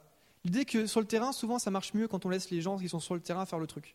Et que si on laisse à l'Union européenne ou à un échelon beaucoup trop élevé faire tout et n'importe quoi, il sera déconnecté de la réalité et il fera n'importe quoi. Ce principe, c'est un des principes fondamentaux dans l'Union européenne. Hein. Bon, on n'a pas l'impression que parfois sur le terrain, ils sont vraiment respectés, mais en tout cas, c'est une de ses volontés. Et c'est un principe, du coup, tiré de l'héritage chrétien. C'est de subsidiarité. Tout à fait. Moi, j'ai deux questions. Les directives européennes, il y en a combien par an, par exemple ? Malheureusement, je ne pourrais pas te répondre comme il y en a. Ah ouais, je suis vraiment désolé, mais ma science atteint ses limites. D'accord. Non, je ne sais pas. Il y en a. On dit souvent que l'Union européenne, en se moquant, elle légifère sur tout n'importe quoi, sur la taille des melons ou je ne sais quoi. C'est pas vrai, même si parfois il y a évidemment des excès. Il y a quand même des progrès qui ont été faits à ce niveau-là pour limiter l'inflation législative. Et du coup, qui les décide, ces directives, finalement, alors ? Alors, dans le processus, pour reprendre le processus, donc on a quelques grands organismes, je les reprends, la Commission européenne, qui sont les experts, Bac+7, Bac+8, qui créent les lois, qui les créent, voilà, qui les écrivent, etc., qui vont sur le terrain pour faire des recherches, etc., voilà, qui proposent des lois. Ils les proposent, donc, ces lois-là, au Parlement européen, qui est élu par vous et moi, et au Conseil des ministres, qu'on appelle le Conseil de l'Union européenne, qui sont nos chefs de gouvernement. Et ces deux organismes décident d'accepter ou de refuser la loi. Voilà. Et ce qui se passe très fréquemment, c'est que le Conseil des ministres va dire non, cette loi, elle ne nous intéresse pas, elle ne respecte pas les intérêts français, donc on ne va pas la mettre en place, on ne va pas la voter. Et donc du coup, ils disent à la Commission européenne, écoutez mes cocos, vous nous proposez un nouveau projet de loi, celui-là on ne le vote pas. Voilà comment ça se passe. Sur les processus de décision, règle d'unanimité. Alors, sur les processus de décision, ça dépend du sujet en fait. Justement, en 2007 apporte une réforme à ce niveau-là qui était essentielle parce qu'il y a 27 pays. C'est une cacophonie incroyable. Tous les pays ont des intérêts différents, etc. Et on parlait tout à l'heure des représentants. Il y a l'avantage du système à deux tours, c'est qu'on a un gouvernement qui est supposé être efficace. Il n'est pas forcément le plus représentatif, mais il est efficace au moins. Il n'y a pas trop de dissensions, etc. L'Union européenne, 28 pays qui sont tellement différents en termes de culture, en termes de vision de ce que c'est la politique, en termes de taille, en termes de poids économique, c'était une cacophonie pas possible. Et les règles de prise de décision étaient souvent tellement excessives, il fallait tellement que tout le monde soit d'accord qu'aucune décision n'était prise. Donc on s'est dit on va faire des réformes sur tel thématique, on va demander une majorité, grosso modo la moitié des pays. Et il y a toute une pondération en fonction de la taille du pays, etc. Enfin, c'est un peu compliqué, pour que ce soit le plus représentatif possible. Mais sur des points très précis, par exemple les relations internationales, la défense, qui sont vraiment des choses que les États n'ont pas voulu laisser à l'Union européenne, il faut l'unanimité. Tous les pays doivent être d'accord, sinon ça ne marche pas. Voilà. Donc ça dépend encore une fois de la thématique. Ouais. Tu avais une deuxième question, Laurent ? Oui. Alors laissez la deuxième question à Laurent. D'accord. Alors c'est une question qui est d'un autre domaine.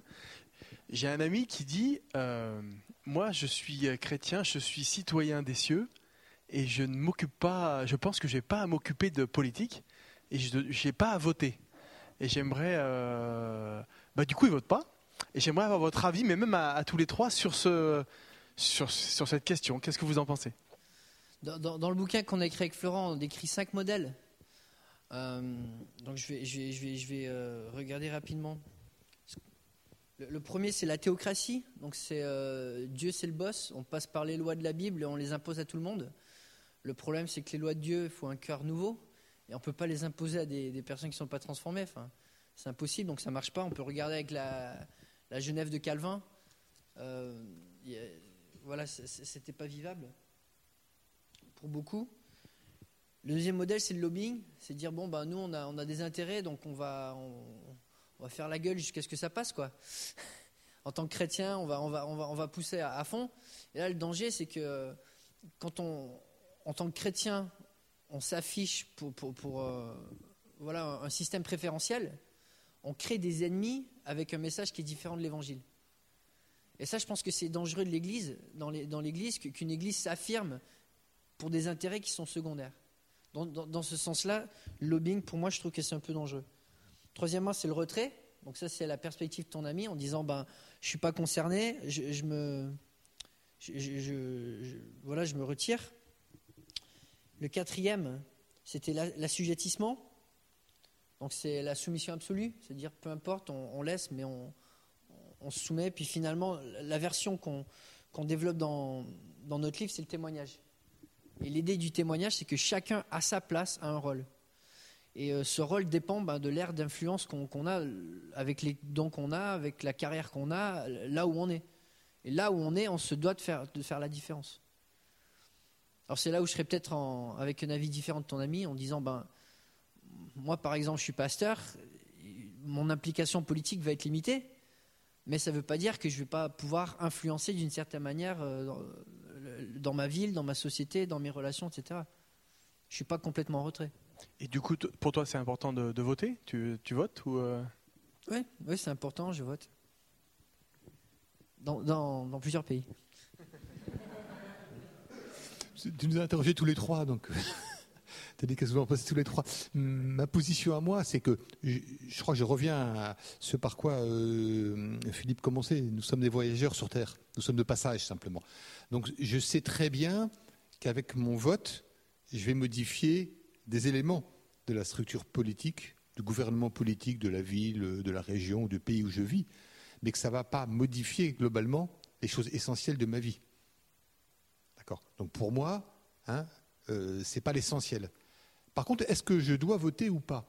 Oui, parce que je pense que, si tu veux, il est écrit dans la Bible qu'on doit respecter les autorités.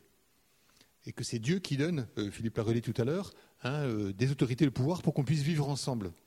Et que si je m'en désintéresse, je me désintéresse quelque part de ce que Dieu a créé. Mais en sachant que Jésus a bien dit que son royaume tout entier n'est pas de ce monde. Donc je sais que je vais voter, j'essaye d'avoir le vote le plus cohérent, en appliquant bien tout ce que je vous ai dit tout à l'heure, mais je connais parfaitement les limites de mon vote. Mais que je peux aussi être acteur citoyen, exactement ce qu'ont dit Cyril et Philippe tout à l'heure, en connaissant les limites. Moi, j'ai eu un engagement syndical fort, à un très haut niveau, mais je connaissais les limites de ce que je faisais. Moi, je suis totalement contre, même si j'imagine que c'est un homme qui a réfléchi à sa position, je suis totalement contre l'avis de ton camarade, ton ami, pour au moins 3 raisons, et principalement des raisons bibliques, en fait. Première chose, c'est que la Bible est très claire. C'est Dieu donne un mandat au pouvoir politique pour exercer la justice et l'ordre. Formellement, en France, quel pouvoir ? C'est le peuple. Qui c'est le peuple concrètement ? C'est aussi moi, avec mon petit vote. Donc ça veut dire que si jamais je me refuse à voter, je refuse le mandat qui m'a été confié à Dieu, et donc du coup, je ne respecte pas la Bible. Donc c'est anti-biblique, première chose. Deuxièmement, citoyen du ciel, c'est fondamental. Et la citoyenneté du ciel est supérieure en termes de prééminence à la citoyenneté terrestre, qu'on appellerait la patrie charnelle. En revanche, regardez les exemples de Paul. Paul qui fait acte de sa citoyenneté quand il est pris par un Romain.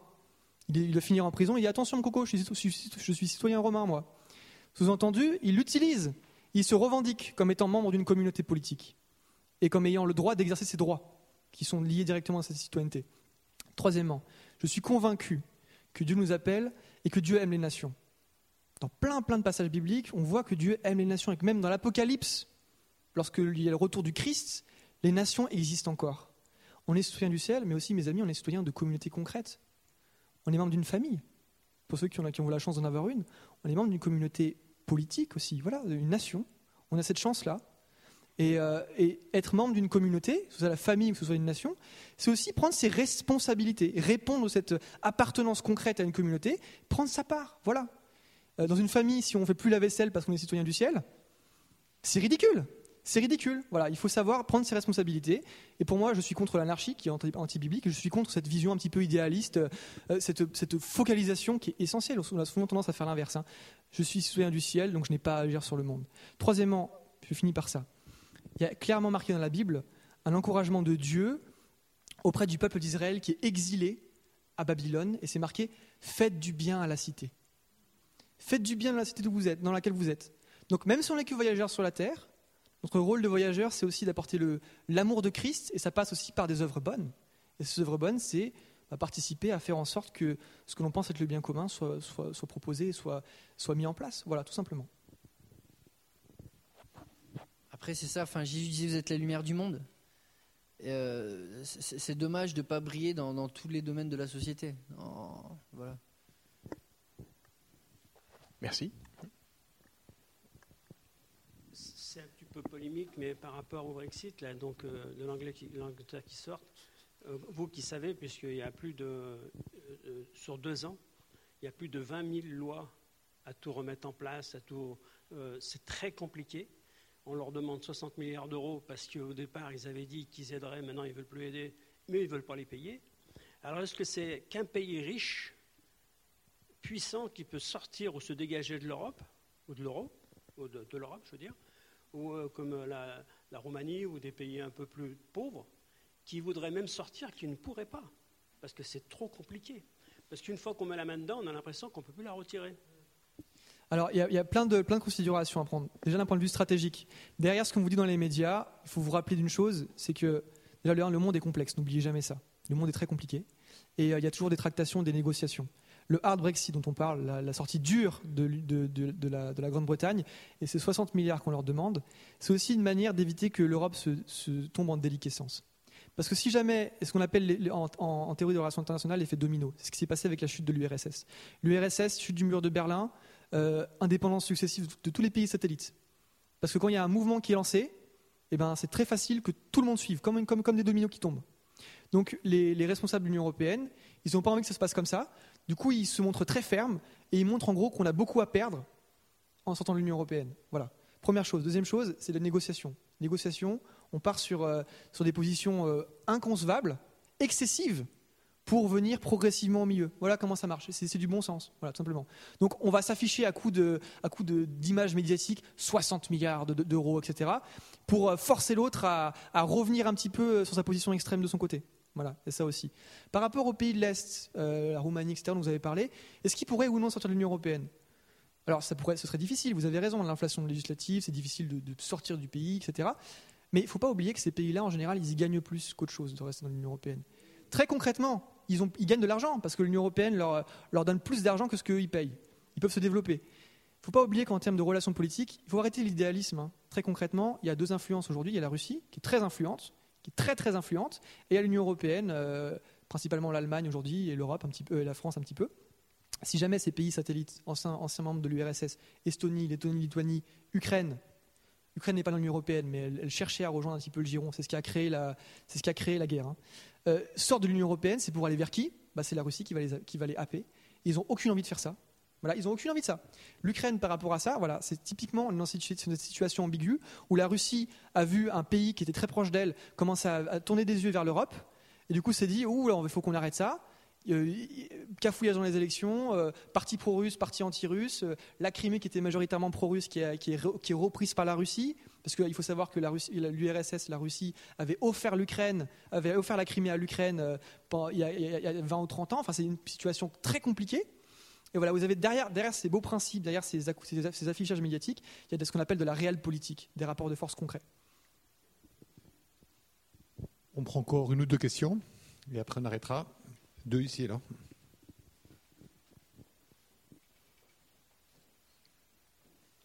Qui c'est qui n'a pas encore parlé ? Il y a certains candidats qui parlent d'une 6e République et je voulais savoir, parce que j'ai vraiment du mal à me représenter ce que ça pourrait donner, quels pourraient être certains enjeux d'un tel système. Alors le problème avec les élections, c'est qu'on a 11 candidats. Et la 6e République, c'est un projet qui a été mené historiquement notamment par Arnaud Montebourg.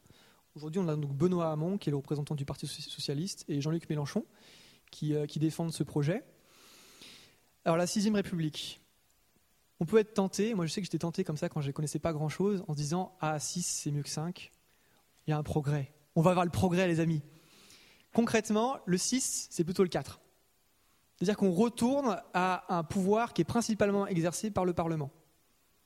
Ce même Parlement qui, je vous rappelle, était tellement déboussolé et tellement dépassé par la guerre d'Algérie qu'ils ont fait revenir le général de Gaulle pour la 5e République. Ça, c'est ce que diraient les défenseurs de la 5e République. Voilà. La 6e, il dirait, qu'on le veuille ou non, le président, maintenant, il a beaucoup trop de pouvoir. Il y a une hyper-présidence, il fait tout. Le monarque républicain, il fait tout et n'importe quoi. Du coup, il faut redonner un peu de pouvoir au peuple, donc par ses représentants qui sont nombreux et qui sont au sein de l'Assemblée nationale. Alors, petite précision, quand on parle de Parlement, on parle de 2 chambres, l'Assemblée nationale et le Sénat. Pour faire simple, l'Assemblée nationale représente le peuple, le Sénat représente plus le territoire. Parce qu'un État, c'est l'articulation entre un territoire, une population et une souveraineté. Le pouvoir, quoi. Alors, pour la 6e République de Mélenchon et de Hamon, il y a une suppression, une redéfinition du Sénat, donc de ce pouvoir territorial, qu'on remplace, qu'on modifie, peut-être par un comité citoyen, enfin on ne sait pas trop, c'est un peu flou. Les élections à l'Assemblée nationale, ça fera plaisir à monsieur, c'est la proportionnelle, c'est plus l'élection à 2 tours. Donc en gros, si jamais il y a 30% des Français qui ont voté pour le Front National, il y aura 30% de députés du Front National qui seront dans l'Assemblée, dans l'hémicycle, comme on appelle ça comme ça. Ce qui a l'avantage de mieux représenter les Français, ce qui a l'inconvénient de perdre en efficacité. Il faut le savoir. Voilà, c'est ce qu'on sait historiquement.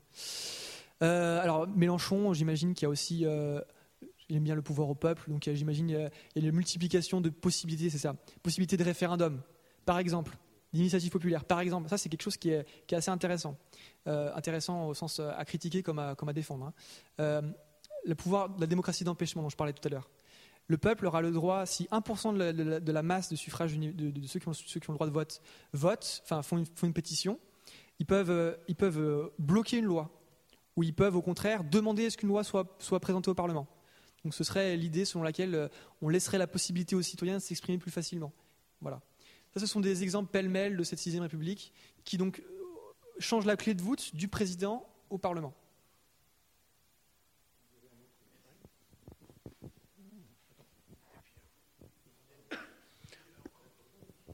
Pour revenir un peu plus sur le raisonnement, sur la façon dont on choisit, donc il y a plusieurs domaines qui ont été évoqués, la finance, l'éthique, etc. Alors, je m'appuie plus sur des études qui ont été faites qui montrent que, pour simplifier, quand l'économie va bien, tout va bien. C'est-à-dire que les tensions sociales, etc., sont lissées quand il y a peu de chômage, quand l'économie tourne bien. Donc, est-ce que, ma question c'est ça, par rapport à ça, est-ce que bibliquement, il y a des domaines, entre guillemets, qui pèsent plus lourd, qu'il faut mieux considérer dans son choix que d'autres? Quand on sait que l'économie a quand même un rôle prépondérant, est-ce que bibliquement c'est le cas? Est-ce que voilà, c'était une question qui... Pour les différents domaines, je pense que c'est plus la sphère de la sagesse dans la Bible. La sphère de la sagesse, c'est un grand nombre de conseillers, c'est regarder toutes les nuances, et ça devient un choix de conscience.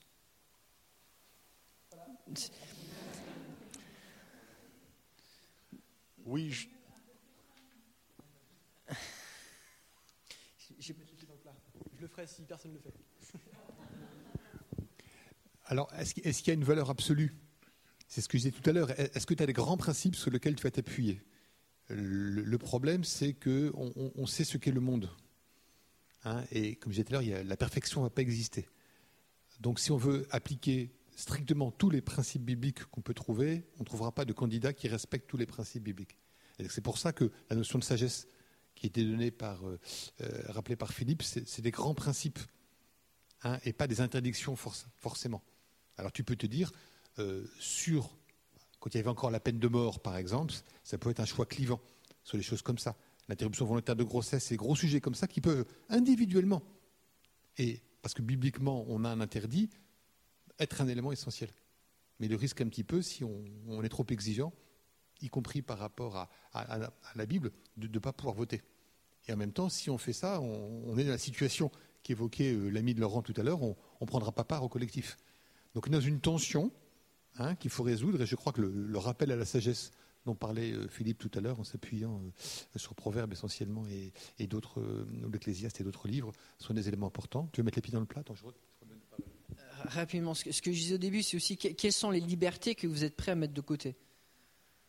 Donc, par exemple, l'avortement, c'est une grande question, mais par rapport à combien de nos ressources est-ce qu'on est prêt à donner au gouvernement, sachant qu'après, on a peu de ressources qui nous reviennent, plus le gouvernement est grand, ou dans le sens inverse, avec les principes du capitalisme, jusqu'où est-ce qu'on encourage l'individualisme ?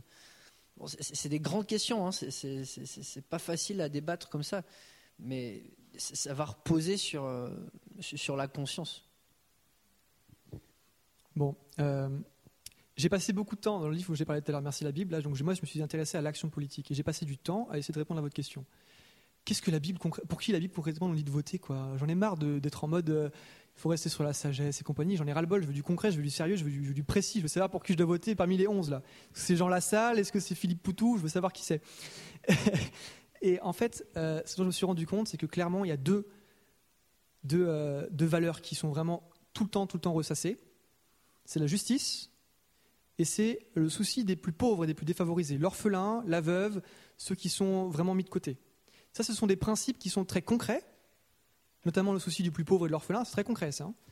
C'est suffisamment abstrait pour qu'il y ait des différentes propositions encore plus concrètes, mais c'est quand même mieux que rien. Voilà. Deuxième chose qui est fondamentale, voilà les principes pour moi que j'ai décelés qui sont fondamentaux pour une action politique qui soit d'inspiration chrétienne, donc qui soit, je pense, bonne pour la société. Premièrement, donc justice, charité, donc souci du bien commun et du concret des orphelins. Troisièmement, on l'oublie tout le temps et on croit que la Bible c'est l'inverse. Le réalisme, mes amis, le réalisme. La Bible est ultra réaliste. Si vous lisez l'Ecclésiaste, les Proverbes, c'est pas de l'idéalisme, hein, c'est pas de l'utopie. Hein. J'ai fait un constat dans le monde, l'Ecclésiaste, hein, il y a de l'oppression de partout. Vous faites pas de cadeaux à vos amis ou à vos amis en politique, ça marchera pas. Enfin, c'est vraiment des trucs ultra concrets. Il faut s'entourer de personnel politique qui soit qualifié, un grand nombre de conseillers. Ce sont des considérations pratiques comme ça qui doivent pousser le chrétien face à un programme politique à se dire cette idée-là, c'est du pipeau ou ça peut être applicable concrètement ? Est-ce que ce candidat il dispose des forces de ce réseau suffisant pour appliquer cette idée-là ? Voilà. Donc, au-delà des considérations très techniques, est-ce qu'il faut être pour ou contre une justice redistributive ou au contraire, blablabla, vous demandez, face à chaque critère qui vous paraissait important, est-ce que c'est réaliste ? Est-ce que dans le contenu de ce candidat, il y a un souci du plus pauvre et du défavorisé ? Est-ce que ça ne va pas créer un sentiment d'injustice entre les Français ? Voilà. Je pense que c'est les principaux axes. Vous pouvez rajouter un quatrième, principalement dans le Nouveau Testament. Est-ce que les chrétiens seront libres d'avoir des convictions religieuses et de l'exprimer aussi librement ? Voilà. Oui, derrière. Une fois élu, qui contrôle le président de la République ? Très bonne question. Le Conseil constitutionnel, le Parlement, et les médias, l'opinion, etc. Pourquoi ? Conseil constitutionnel tout d'abord. Le Conseil constitutionnel, c'est un organisme qui vise à ce que la Constitution soit respectée. Si le président réussit à faire passer des lois, parce qu'on l'a dit concrètement, c'est lui qui a un peu la manœuvre, faire passer des lois qui sont injustes, qui ne respectent pas la Constitution, le Conseil constitutionnel peut être saisi assez facilement pour vérifier si la loi est compatible avec la Constitution. par le parlementaire, mais aussi, alors là c'est plus compliqué, parce qu'on appelle la QPC, la question prioritaire de constitutionnalité. Donc concrètement, sur la loi sur l'état d'urgence, par exemple, il y a eu des gens qui ont été contrôlés de manière abusive. Voilà, la police est entrée chez eux, c'était abusif. Ils sont allés devant les juridictions en disant c'est injuste ce qui m'est arrivé. Et les juridictions se sont dit c'est vrai que cette loi qui a été votée sur tel point précis et tel point précis, ça a l'air d'être contre la Constitution française. Donc ils ont pu aller demander au Conseil constitutionnel de vérifier si la loi de l'état d'urgence était conforme à la Constitution ou pas. Et en effet, la Cour constitutionnelle a dit ce point précis-là, c'est pas conforme à la Constitution, donc on va les virer. Donc il y a ce pouvoir-là. Et les parlementaires, si jamais il y a vraiment un cas de haute trahison du président, ils ont le droit de se réunir dans ce qu'on appelle une haute cour et d'annoncer sa destitution, exactement. Et le poids du peuple aussi est assez important. Ça s'est passé notamment aux USA, ça, le scandale du Watergate, exactement, de Nixon, etc. L'idée selon laquelle, quand il y a vraiment un président, le régime américain est assez proche du nôtre sur pas mal d'aspects. Le président là-bas, si jamais il y avait un gros scandale sexuel ou d'État, etc., et la pression populaire faisait qu'il démissionnait de lui-même. C'est, je pense, ce qui se passerait principalement en France si le président faisait n'importe quoi.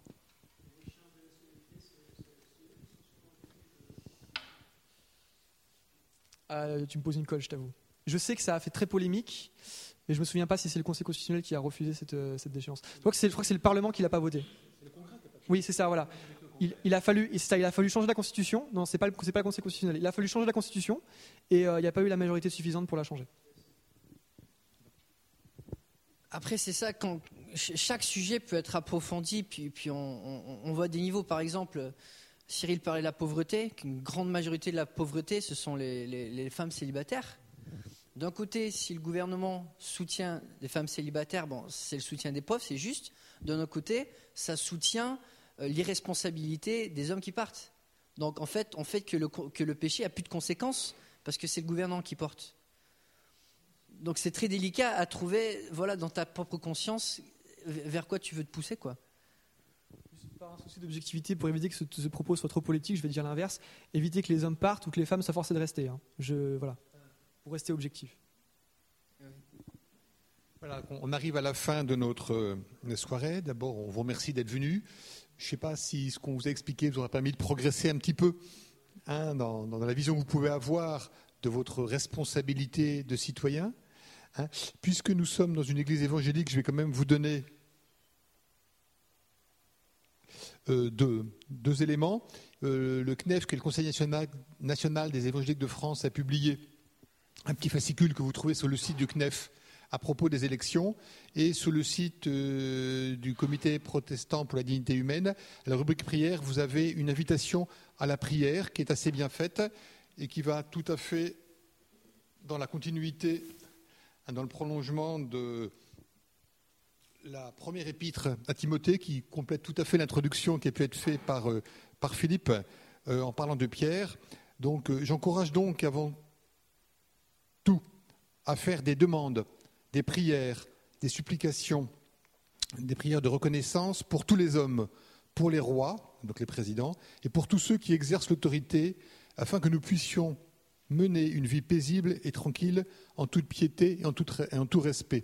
Ce à quoi nous invite Paul dans cette lettre à Timothée, c'est donc à toujours avoir le souci, quelle que soit l'autorité qui nous est donnée, de prier. Alors de prier pour que ces responsables aient la sagesse. Donc les chrétiens qui sont ici, je les invite à prier, et tout en sachant que l'objectif numéro 1, c'est qu'il y ait la liberté de pouvoir continuer à croire, à prier et à vivre l'Évangile. Donc savoir qu'on n'attendra pas du tout du politique, mais qu'on peut attendre certaines choses du politique, en particulier c'est de vivre ensemble dans des conditions acceptables pour que chacun puisse avoir la liberté de penser, la liberté de croire. Voilà, nous vous remercions tous.